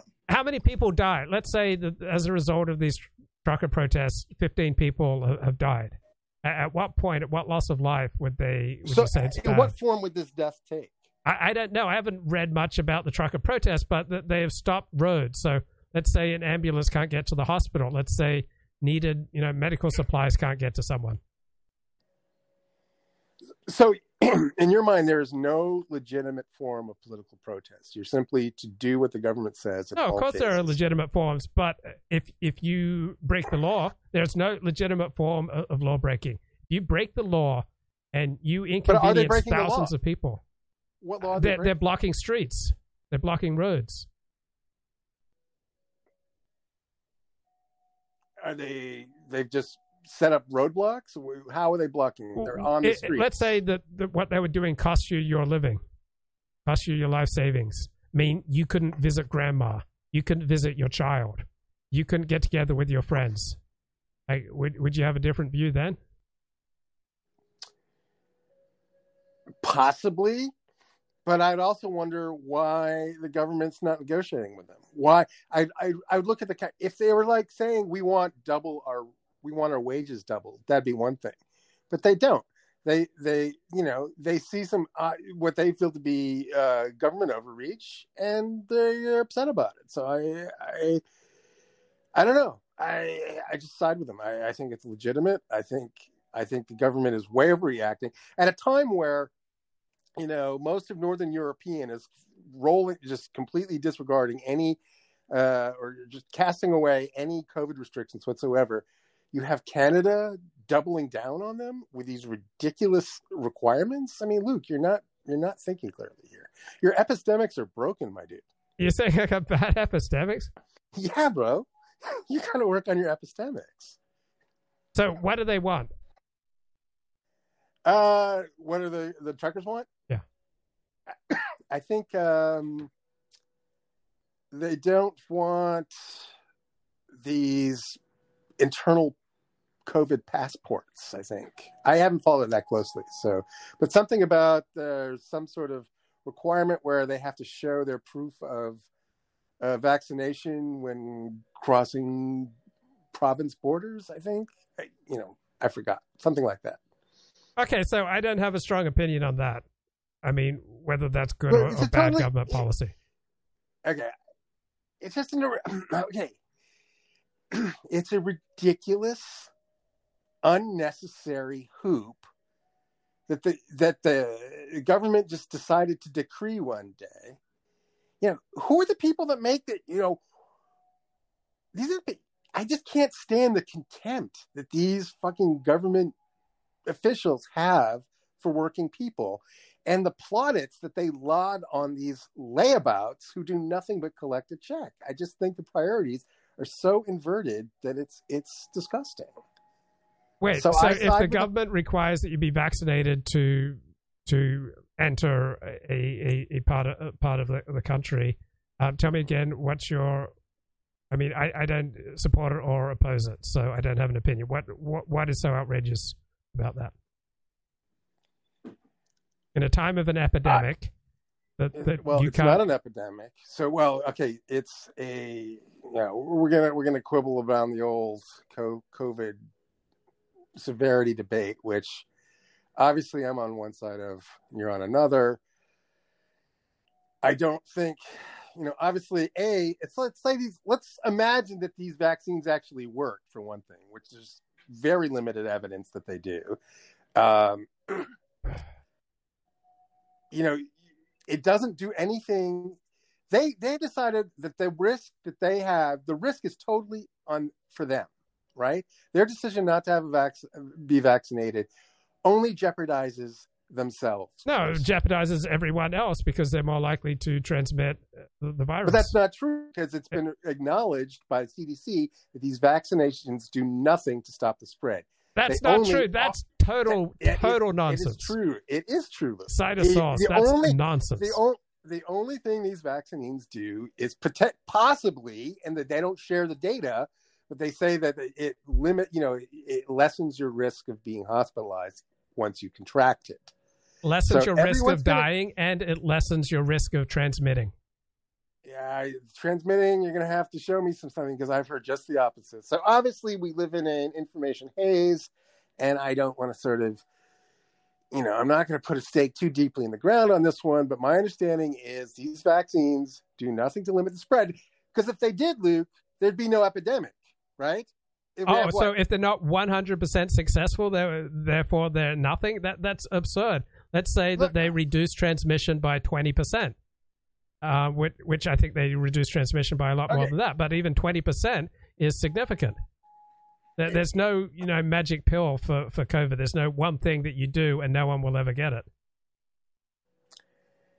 If vaccines, let's just say that vaccines reduce transmission of COVID by 20%, and let's say they reduce death from COVID by 10%, and let's say they reduce chances of hospitalization by 10%. Is that nothing? Effectively, yes. Why? It's nothing. Why? So that would amount to tens of thousands of people around the world. So the lives of tens of thousands of people are just nothing?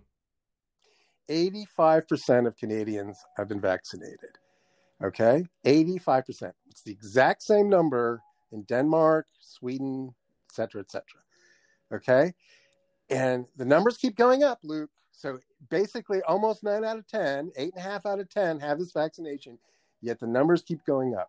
The vaccines so the people who are going to work. hospital, are they 90% vaccinated? The people who are going to hospital with COVID? People going to hospital. No, they're not. They're 95% unvaccinated. But Luke, there's confounders here. A lot of people who don't get vaccinated also don't manage their health. They're also obese, right? There's a lot of overlap between these two groups. So just to say that's the vaccine or the absence of the vaccine is causing the hospitalizations is a lie. It's wrong. It's bad epistemics. It's a significant factor. Again, you think if it's not 100% vaccination, that therefore it's nothing. It's not. But let's say it's just 50% of the reason for people getting hospitalized. You got to be more rigorous with your math here, okay?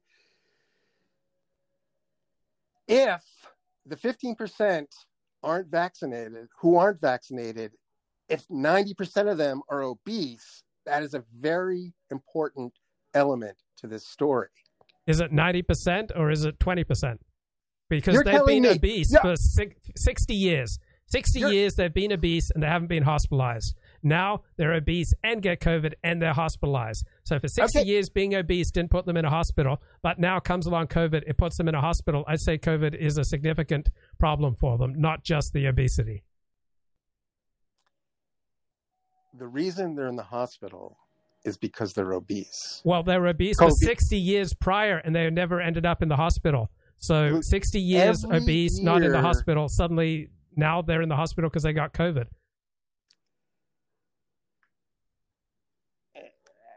I don't think you're thinking about this clearly. You know what I mean by make it clear. So let's say there are plenty of fat people who've never been hospitalized. And now they get COVID, and for the first time in their lives, they're hospitalized. So COVID is significant. Okay. But they're going to get COVID whether they're vaccinated or not. Okay? We have to acknowledge that. Otherwise... Well, what if the vaccine reduces their odds 10%, 20%? You think that's absolutely impossible? That the vaccine might possibly reduce their odds of getting a deadly form of COVID by 10%? I think it reduces more than that.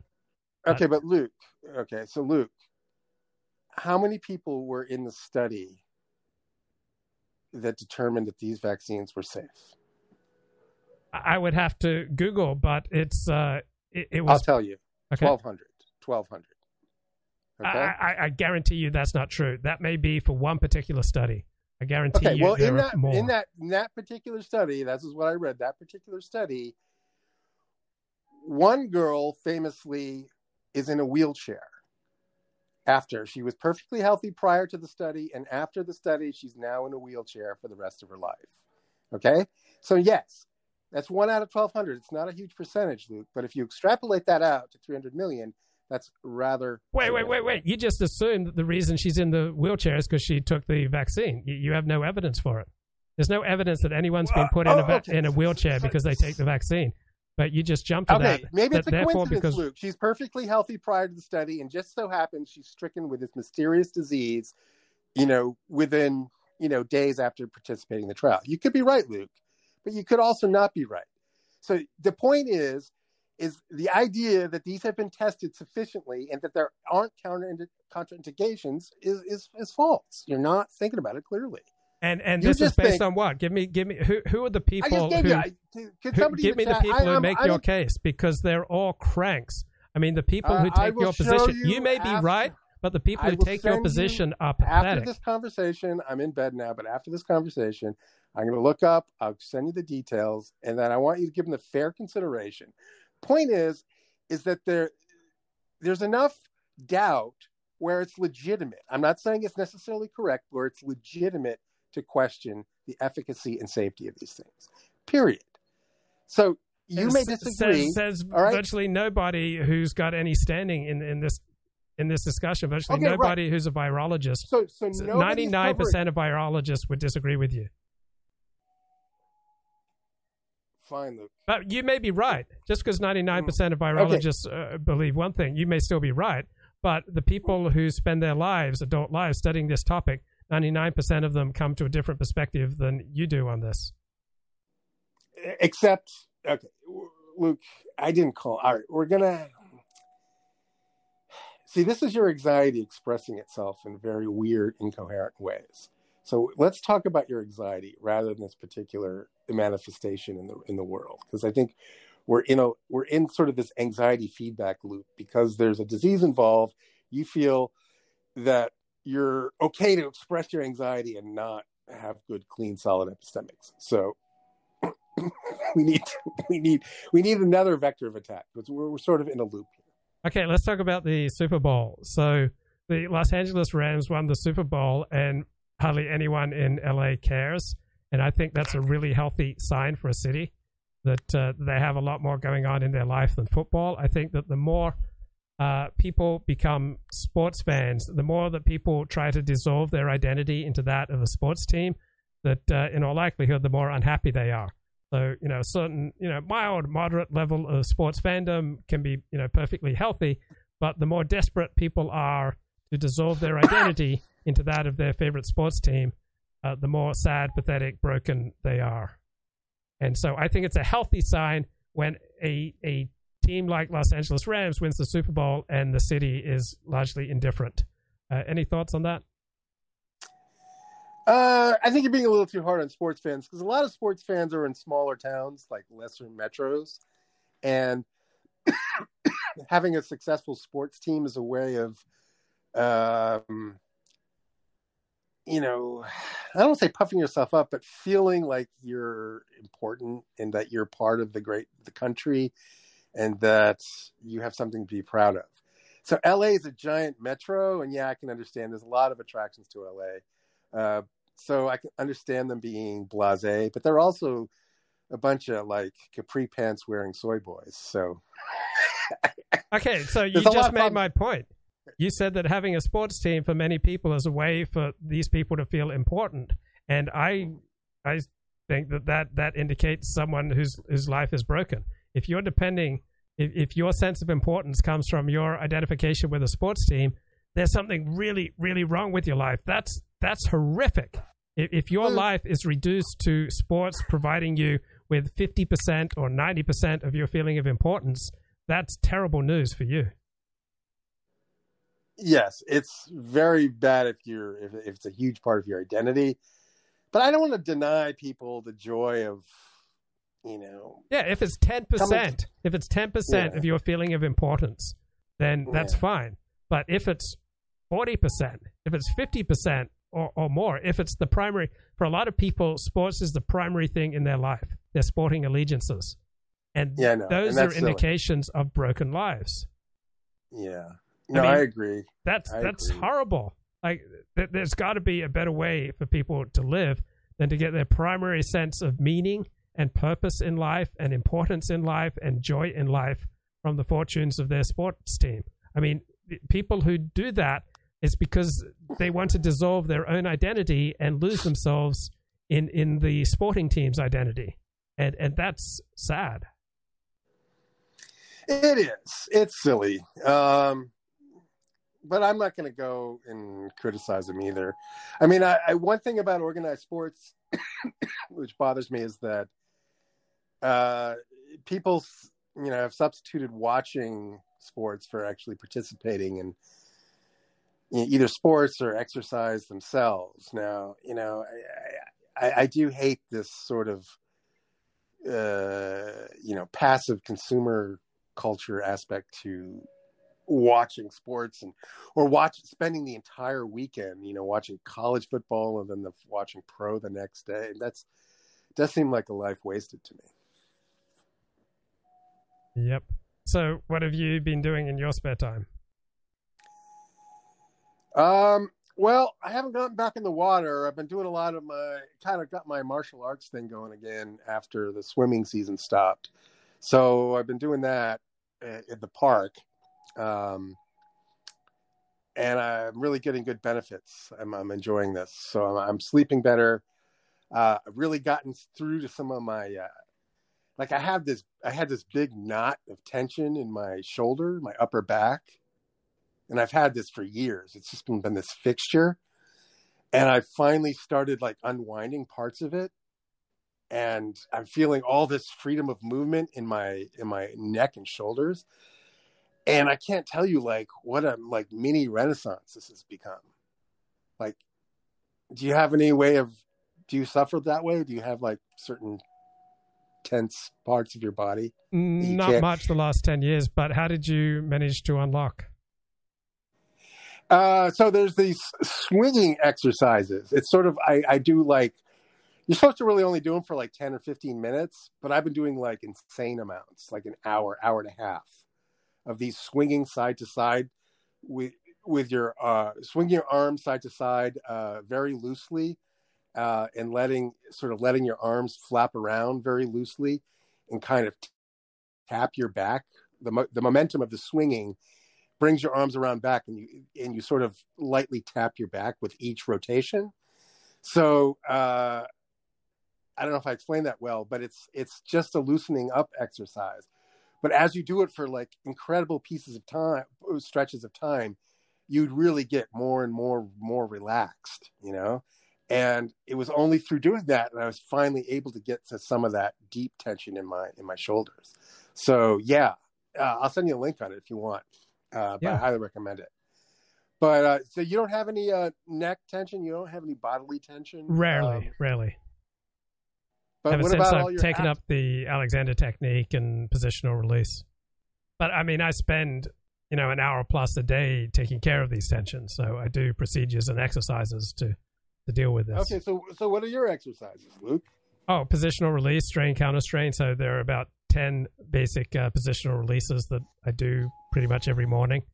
And then I try to practice the Alexander technique throughout the day, which basically means monitoring how I respond to a stimulus and trying to let go of those responses that don't serve me. So you do have a really solid physical practice, and you still get consumed with this anxiety. I mean, an hour a day is a considerable investment of time, Luke. Yes. And yet you still get overcome by technical grappling and things. At time I get flooded, but it doesn't prevent me from doing the things that I need to do. I mean, I may go months without it, but I'll go 6 months without it and then get an anxiety attack. Yeah. I'll tell you, taxes do that to me. They give me a complete anxiety meltdown. Yeah. And right now, just the fact that April 15th is rolling around, I'm already starting to feel tense. It's like this, this reckoning that I just don't want to deal with. It really is a lot. It's just physically, emotionally draining experience. Do you have an accountant? I used to have an accountant. And then I just felt I don't know, it was $500. I had to pay a guy $500 to do my I spend taxes. $500 a year, and it's well worth it. I know, and I did that for the same reason. Then I just felt a little embarrassed because it felt like something I could figure out for myself. So in the past, 3 years, I've been doing it myself, and maybe the anxiety level just it's not worth it. It's the $500 is just worth the anxiety reduction. Yeah, I think it's generally worth hiring experts. So whether it's an accountant or a lawyer or a dentist, or I spent $250 per voice lesson a few years ago. So, wow. I spent $2,000 on voice lessons. No, 2,000 for streaming. For streaming or for everything. Recently? No, this is like 3 years ago, 4 years ago. Yeah, when you're sort of really ramping up your streaming game. Yeah. And were they helpful? Do you think? Yes, absolutely. Yeah. So, when I hear my voice on a stream, like if I listen to a stream that I called in on, I do hear a lot of tension in my voice that, I'm not aware of having until I hear it played back. It is sort of a good barometer of your health, or your internal state. Yes. I can immediately get a read on someone just listening to their voice. Yeah. Chinese medicine, they can theoretically, like a good Chinese doctor can theoretically diagnose whatever's wrong with you just by listening to your voice. Yeah, I feel like I can get an excellent read on someone just listening to their voice. And it wasn't that I sounded like Jordan Peterson before the voice lessons. I sounded like Kermit the Frog. My voice was stuck in a monotone. That'd be funny. I'd like to listen to some of your older streams and see if I can notice a change. I mean, do you still apply the principles of your voice lessons? Yes. So it's basically, right up there. Now, I don't sing. So I had like 15 minutes of a lesson was on singing, but I don't do very much singing. But it's that where you project from is you project from a place in your mouth where you squeeze and in the back of your throat. So I needed to move it up. So I was talking from the back of my throat, and now I'm projecting from the top of the back of my throat. So it's the pitch, right up there, that's where I'm talking from. I used to talk from here like this. Then I went, that buzz, up there. I learned to speak from up there. So that was the difference. These voice lessons, were these for singing? I mean, were there... No, there were 15 minutes of the 10 lessons were for singing. Like, a little bit, I said, why don't you teach me a little bit about singing? No, it was for just daily speech. But the voice coach, is that what they're called, or instructor? Yeah, voice coach. I'm sure most of their clients are singers, right? Not live streamers. I'm not sure if most are singers. I mean, it could be people, business executives, it could be actors, it could be a whole range of people, or just people who hate how their voice sounds. Yeah. I would never pay anybody to do that, but I would like to improve my voice for sure. I think that's, I was thinking about this, we can loop back to our topic, but like Ethan Ralph and all the blood sports shenanigans stuff, right? You did notice like just the amount of profanity that goes on in those streams, like every other word. Yeah. And, when I was growing up, it was considered just very low class to swear that much or even at all. Right. It was nothing. You were always a little, especially as children, you'd be reprimanded for it. But even into like, your high school years and early adulthood, it was considered a mark of a very poor vocabulary, like to always be swearing. Right. And I do notice that if there were to be an effective political movement, its members need to speak at a much higher level. They need to expand their vocabulary. They need to improve their diction. They need to become much better speakers and just not rely on profanity so much. It's just so hard to listen to after a while. I don't know if they're even aware of that. And like, I just think that that's like a link in the cultural chain that's been broken. And I don't know. Now, I don't swear very often, but I do use the word sucks like in informal occasions where it's completely inappropriate, and I've been reprimanded for using the word sucks countless occasions by people in polite society. Yeah. My attitude towards swearing is that it should be so rare that it's like a spice, and it's actually very enjoyable when you hear it. Yes. Right? It's just, but it should be extremely rare. And it should be almost considered, it should feel like a failing.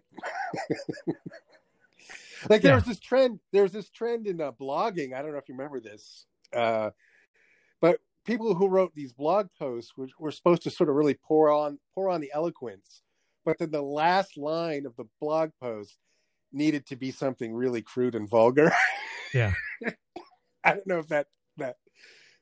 Well, it has its place. Like I'm, occasionally swearing is the right thing to do, but when it becomes a habit, then it's definitely a bad sign.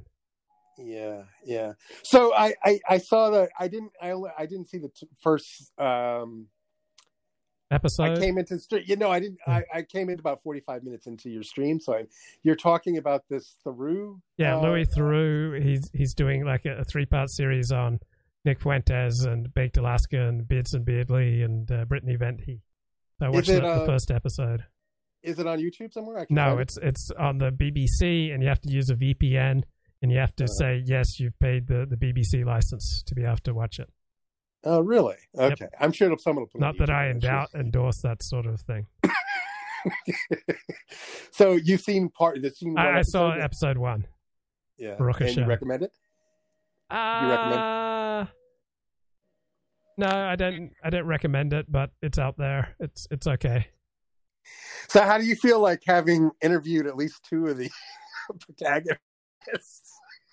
It's all right. I mean, I like that Nick is a happy guy, and so Nick comes across reasonably well. Baked can just become incredibly hateful. Here's one comment that I saw. Baked is notorious for getting louder and more offensive when met with any resistance or questioning or criticism. He's a permanent hype man, and the minute you aren't matching his energy, he turns into a sensitive egomaniac. He makes me wonder if he has a free thought and open mind. He hides inside his own mind, a chameleon. He'll get in where he fits in and fit whatever mold he's near. He has no clear understanding of who he is or what he'll do with himself. He feels valuable doing in real life streaming. This is a wave that will only last so long. Person who's busy rowing their own boat, they don't have time to rock others' boats. And yeah, that's interesting. Baked does not come across well. Did you interview Baked? I know that. Yes, you did. yeah, he's been on my show a couple of times at least. All right, so that's 3 of the people. So you interviewed Nick, Beardson, and Baked, huh? And yeah, I have not had Brittany Vente on my show. That's the other one. Yeah. Well, that would certainly be a treat if we can make that happen. Well, I'll track that down because I do want to see it. But yeah, what a ride! But do you feel like things are turning? Like there's definitely, we're sort of in a new chapter. It really does feel like. Well, I think there's definitely a tremendous audience for a right-wing response, particularly if it's carried out by people more competent than Donald Trump. Yeah. So, but you've heard about this Clinton. There's been another indictment in the Clinton saga. It's become very clear that they were behind all this Russiagate nonsense. Yeah, I think it's. I barely glanced at it, but I saw a New York Times or Washington Post article arguing that the right-wing response to this development is hysterical. So I don't know if that's true or not. So the prestige of the New York Times is undiminished in your mind, it seems like. Whereas to me, it's radically diminished. Well, you don't even read it. It's contextual. The New York Times is excellent in some ways, and it sucks in other ways. Just like I'm excellent in some things, and I totally suck at other things. And I'm, a great guy in some circumstances, and I'm a sniveling coward in other circumstances. So everything has its place, a time and a purpose under heaven.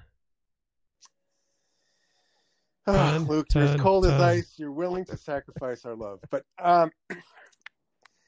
Luke, the New York Times beat the drum of this Russiagate story for 3 and to 4 I solid years. I thought it was nonsense. It always gave me a And headache you thought when it was I read nonsense. it. Yeah. Okay, you thought it was nonsense, and now there's indictments to prove that it was nonsense. And the New York Times, just because the New York Times isn't happy that the right wing is gloating about it, you somehow think that's a valid perspective. And No, there's no I don't think that because the right wing is gloating that they're automatically right.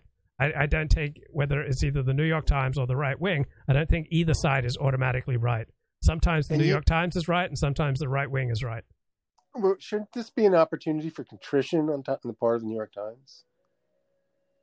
I mean, they got a major story. We all need contrition. I think the New York Times does it too, but I don't think most people don't like to examine their own morality. They'd rather blame outsiders. I think that's true for the New York Times. It is for anyone else. There's times when I think you're just trolling, Luke. I think this is one of them. I don't think so. I don't think I've been trolling. I mean, I think I've spoken to you genuinely 109 times on this stream. And yet you keep wanting to throw me out. And I've done nothing wrong. I don't know. Look, I feel like I'm beating my head against the wall here. Luke, think about, there were 2 impeachment hearings. Trump was impeached on the basis of this nonsense, right? Twice. Yeah. Or once was Ukraine, once was Russia, right? It's been shown to be a fraud. Okay? It's been shown to be a fraud in bold relief.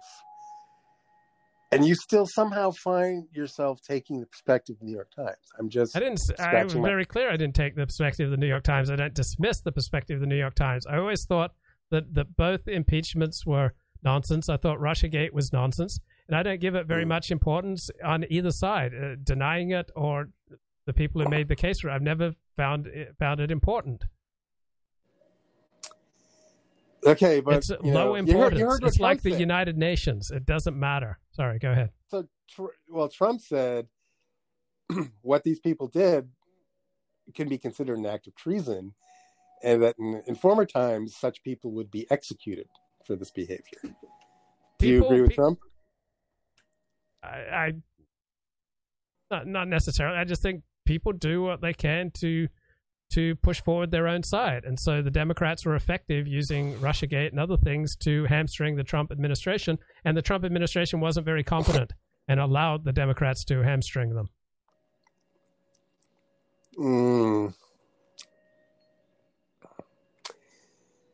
I don't like the perspective of good guys and bad guys. I don't like that.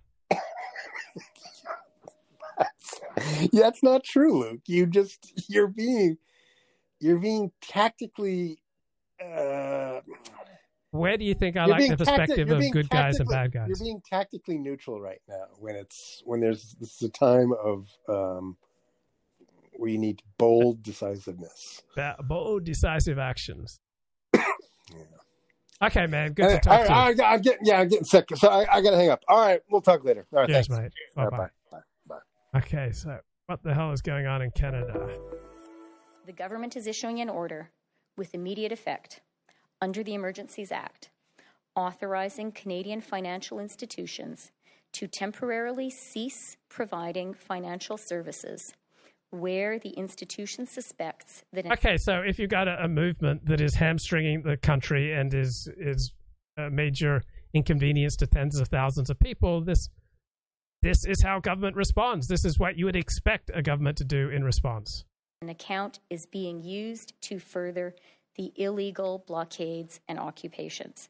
Canadian truckers are protesting. Yeah, I don't have a big problem with what the government is doing, freezing the bank accounts of people who are supporting this illegal protest. As many of you know, vaccine mandate. So I've been reading the Oxford Companion of Carl Schmitt, and it calls Carl Schmitt the professor of order. The word order summarizes Carl Schmitt's thought and what he longed for. And so I like order. I don't like illegal protests that disrupt the lives of tens of thousands of people. I am primarily about order. Law and order. What these truckers doing is violating law and order. It's Just breaking today on... So Jason Calacanis, I met him at a party. He was one of the first people to make money from blogging. So very smart Silicon Valley dude. Ontario's premier has declared a state of emergency for the entire province. Ottawa police have braced for thousands of protesters to descend for the third consecutive weekend. USA Today also reported the convoy could disrupt the Super Bowl, Biden's State of the Union. So when I met Jason Calacanis at a party and I heard he had something to do with blogging, I said, "Oh, what do you do? Who are you?" And he said, "Just Google me." Etc. The protest has been self-titled the Freedom Convoy and has been underway since January 29th. It appears it has spanned several thousand vehicles across the country, and the truckers are blocking key roadways and bridges, including the Ambassador Bridge. They're seeking an end to Canada. Yeah, I don't like protesters who are blocking roads and bridges, whether the protesters are on the right or on the left. I want these people put in jail. Bust up protests that block bridges and block roads and disrupt lives for ordinary people. Enforce the law and order. I have the same attitude towards the Black Lives Matter rioters, the Antifa rioters, and the right-wing rioters at the Capitol January 6th. All right, break the law, disrupt civilization. You should pay the price. As vaccine mandates, it feels like this is now morphing into something a little bit wider than just vaccine mandates. Maybe it's becoming a Occupy Wall Street type of protest, open to many people with many different things that they have grievances about. A reporter from Bari Weiss's Common Sense newsletter / media operation wrote what the truckers want. Jason, you just nailed it. I do think that this is actually Occupy Wall Street 2.0. Yeah. Look, it turned. So it's a populist uprising. Sometimes the populists are right, and sometimes the elites are right. I don't believe that the elites are always wrong and the populists are always right, or vice versa. So I don't really know much about this Canada trucker protest. Out just to root some facts. So it's not just truckers. This is a broad-based coalition of people across every single race and gender and age group in Canada that's participating in this thing. In fact, the Bari Weiss article, she profiled men, women of all ages, Sikhs, whites, everybody, blacks. There's a coalition of people. Second is this really isn't about vaccination rates, because it turns out truckers are 90% vaccinated. They're vaccinated at a higher percentage than the actual broad-based population of Canada, which is about 78%. The point of this, and again, I care about this so much as a Canadian, but I just want to read a quote from Justin Trudeau because I think it encapsulates what this is really about. Oui, on va s'en sortir de cette pandémie par la vaccination. Puis on en connaît tous des gens qui sont en train d'hésiter un petit peu. On va continuer d'essayer de les convaincre. We will continue to try to convince them, but there are also people who are fiercely against vaccination. They're extremists. They don't believe in science. They're often misogynists and racist. It's a small group that muscles in. And we have to make a choice in terms of leaders, in terms of the country. Do we tolerate these people? Or do we say, hey, most of the Quebecois people, 80% are vaccinated? Well, do we tolerate? Yeah, I think we should tolerate people who believe differently about vaccines. But does that mean that we automatically allow them to disrupt life by blocking roads and bridges? No. So I think we should tolerate people's beliefs, but we don't tolerate their illegal behavior. On fait ce qu'il fallait faire, se sont fait vacciner, on veut revenir aux choses qu'on aime faire. C'est pas ces gens-là qui vont nous bloquer maintenant. And I think it's that phrase, unacceptable views, that really points to what the real issue here is. Right, we shouldn't be legislating what views people get to have.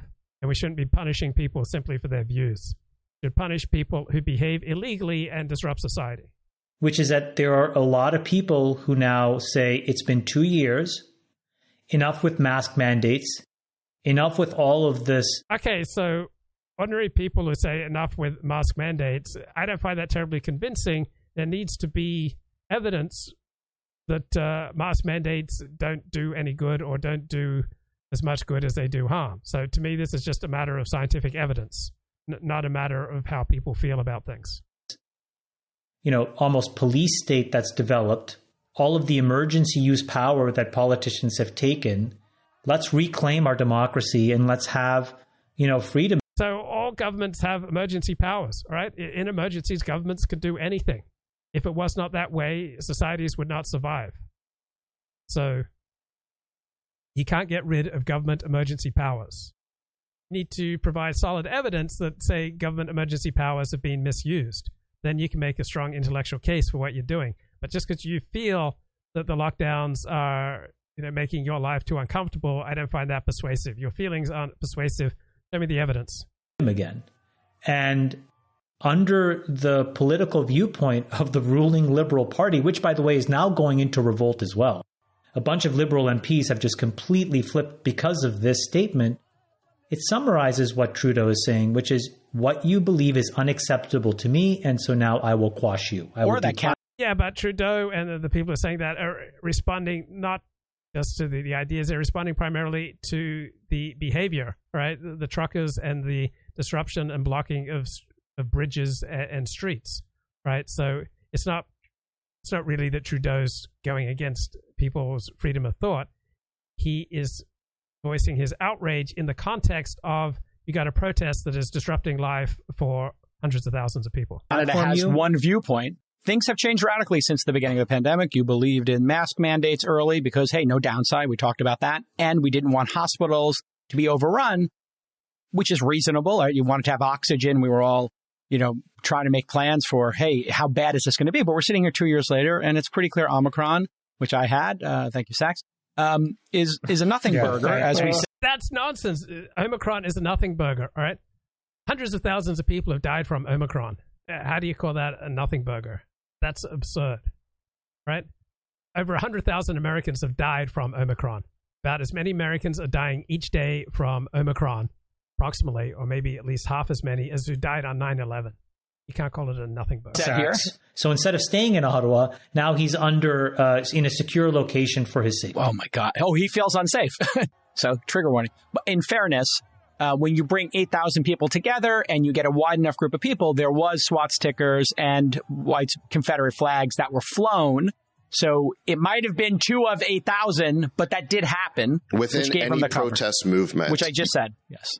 Trudeau seized on a handful of isolated examples to try and demonize these guys, and I think it's blowing up in his face. The fact of the matter is, the truckers did not start this fight. It's the zealotry of our elites, of our professionals. And this may be right. All right. Vaccine mandates may be a bad idea. I don't have a strong opinion either way, but I don't think the point of view that's being given here is ridiculous. Class that started this fight. They will not give up on these mandates. That's the fundamental problem. Well, and while they go to the Super Bowl with no mask on. I think what you're seeing here with this truck. So there are a lot of things where if you try to persuade people to your cause, you're doing good and holy work. But then when you mandate things and use the power of the government to enforce and to punish people who don't follow, then it becomes bad. So I don't have a strong opinion on vaccine mandates, but I do know in general many things are much better argued for than mandated. Thing, I think it's going to have huge ripple effects because it's showing the schism. Here you have the working class. Remember, these were the essential workers. These are the people bringing us our food. Most of them have already had COVID over the last couple of years. They couldn't sit behind a computer and do their job in their pajamas on Zoom all day, okay? So these guys know the reality of COVID, just like you learned the reality, Jason, when you actually got it. And yet we so Jason knows the reality of COVID because for him it was a nothing burger? I mean, what solipsism? What self-centered ignorance, right? Your experience of Omicron doesn't have great transferable wisdom in it, right? So you got Omicron and it was nothing for you. On the other hand, over 100,000 dead Americans from Omicron. And that's nothing? Their experiences are nothing because for you it was nothing? That's absurd, right? There's not a lot of transferable wisdom just from your individual case of Omicron. We've got this neurotic class of professionals within the Democratic Party who are these COVID dead enders, don't want to give this stuff up. And that, or maybe they're just trying to do the best they can with a difficult situation. We don't know how COVID is going to evolve, right? We could get a more deadly strain than any strain we've seen yet. We could get a more transmissible, a more deadly strain coming down the pike. So this idea that the people who have one perspective on COVID that they're all just neurotic, and people have another perspective on COVID that they're just, all evil, right? It's just not true. There are some good arguments on different sides here. That's the fundamental divide. And I think Biden's going to have to choose which side are you on. Okay. And, we had briefly a visitor. Are you on the side of the working class or the professional class? Trudeau has chosen his side. He is the effete elite face. Oh, maybe the effete elites are right.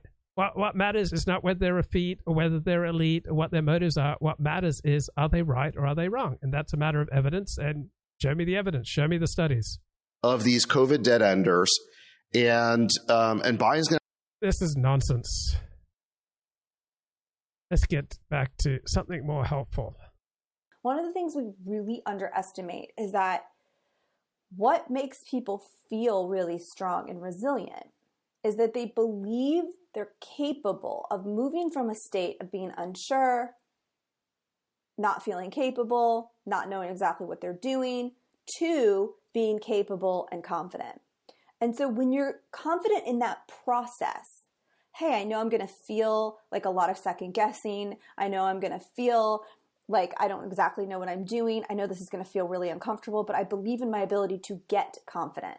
So one of the things I often talk about is that you start with the courage to step into the thing that's making you feel insecure. I love this woman, Erin Foley. When you are consistently in the thing and you're practicing the thing and you're becoming familiar with the thing, you then gain capability. And from that capability, you start to feel really confident. So you start with the courage and the willingness to step into the thing. You don't have to start with confidence. You don't have to come out the gate feeling like you're confident. It's like, imagine if tomorrow you and all your friends played a brand new game where you had to throw a ball up in the air and spin around 3 times and catch it on your nose. You don't just start that game with a feeling that you have to be confident at the get-go and that if you're not, something's wrong with you. What you want to do is be confident in your ability to become confident through the courage, the consistency, the practice, becoming familiar, feeling capable, and then becoming confident. So shift your focus.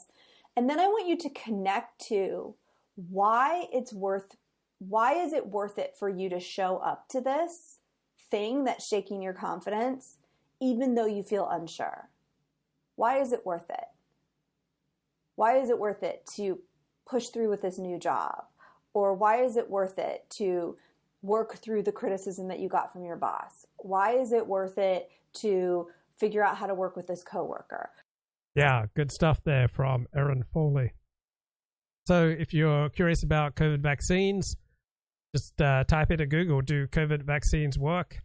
And CDC has got a page here, myths and facts about COVID-19 vaccines. Myth, the ingredients in COVID-19 vaccines are dangerous. Fact, nearly all the ingredients in COVID-19 vaccines are ingredients in many foods such as fats, sugars, and salts. Myth, the natural immunity I get from being sick with COVID is better than the immunity I get from COVID vaccination. Fact, getting a COVID vaccination is a safer and more dependable way to build immunity to COVID than getting sick with COVID. Myth, COVID-19 vaccines cause variants. Fact, COVID-19 vaccines do not create or cause variants of the viruses that cause COVID-19. Instead, COVID-19 vaccines can help prevent new variants from emerging. Myth, all events reported to the Vaccine Adverse Event Reporting System, VAERS, V-A-E-R-S, are caused by vaccination. Fact, anyone can report events to VAERS, even if it is not clear whether a vaccine caused the problem. Because of this, VAERS data alone cannot determine the reported adverse event was caused by a COVID-19 vaccination. Myth, the mRNA vaccine is not considered a vaccine. Fact, mRNA vaccines such as Pfizer, BioNTech, and Moderna work differently than other types of vaccines, but they still trigger an immune response inside your body.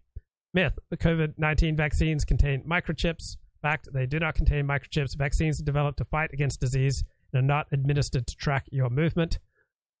Receiving COVID-19 vaccine can make you magnetic. Myth, fact, receiving COVID-19 vaccine will not make you magnetic. Myth, COVID-19 vaccines authorized for use in the United States shed or release their components. Fact, vaccine shedding is the release or discharge of any of the vaccine components in or outside of the body can only occur when a vaccine contains a live weakened version of the virus. None of the vaccines authorized for use in the U.S. contain a live virus. Myth: COVID-19 vaccines can alter by DNA. Fact: COVID-19 vaccines do not change or interact with your DNA in any way. Myth: a COVID-19 vaccine can make me sick with COVID. Fact: because none of the authorized COVID-19 vaccines in the United States contain the live virus that causes COVID-19, the vaccine cannot make you sick with COVID. All right, that will do it, I think, for tonight.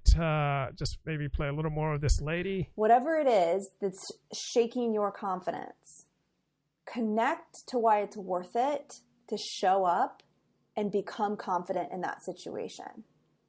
And don't underestimate how much we gain from not feeling confident in something and becoming confident in something. How much we gain in feeling uncomfortable in a new circumstance and learning how to adjust to that. The idea that successful people are always confident is such a myth, right? The idea that people showed up confident is such a myth. So many people who are in positions of success or confidence that you view, even if they truly are confident, chances are when they started that or at a certain point in that, they've had absolute confidence crises. Okay, Erin Foley, great stuff. That's it. Bye-bye.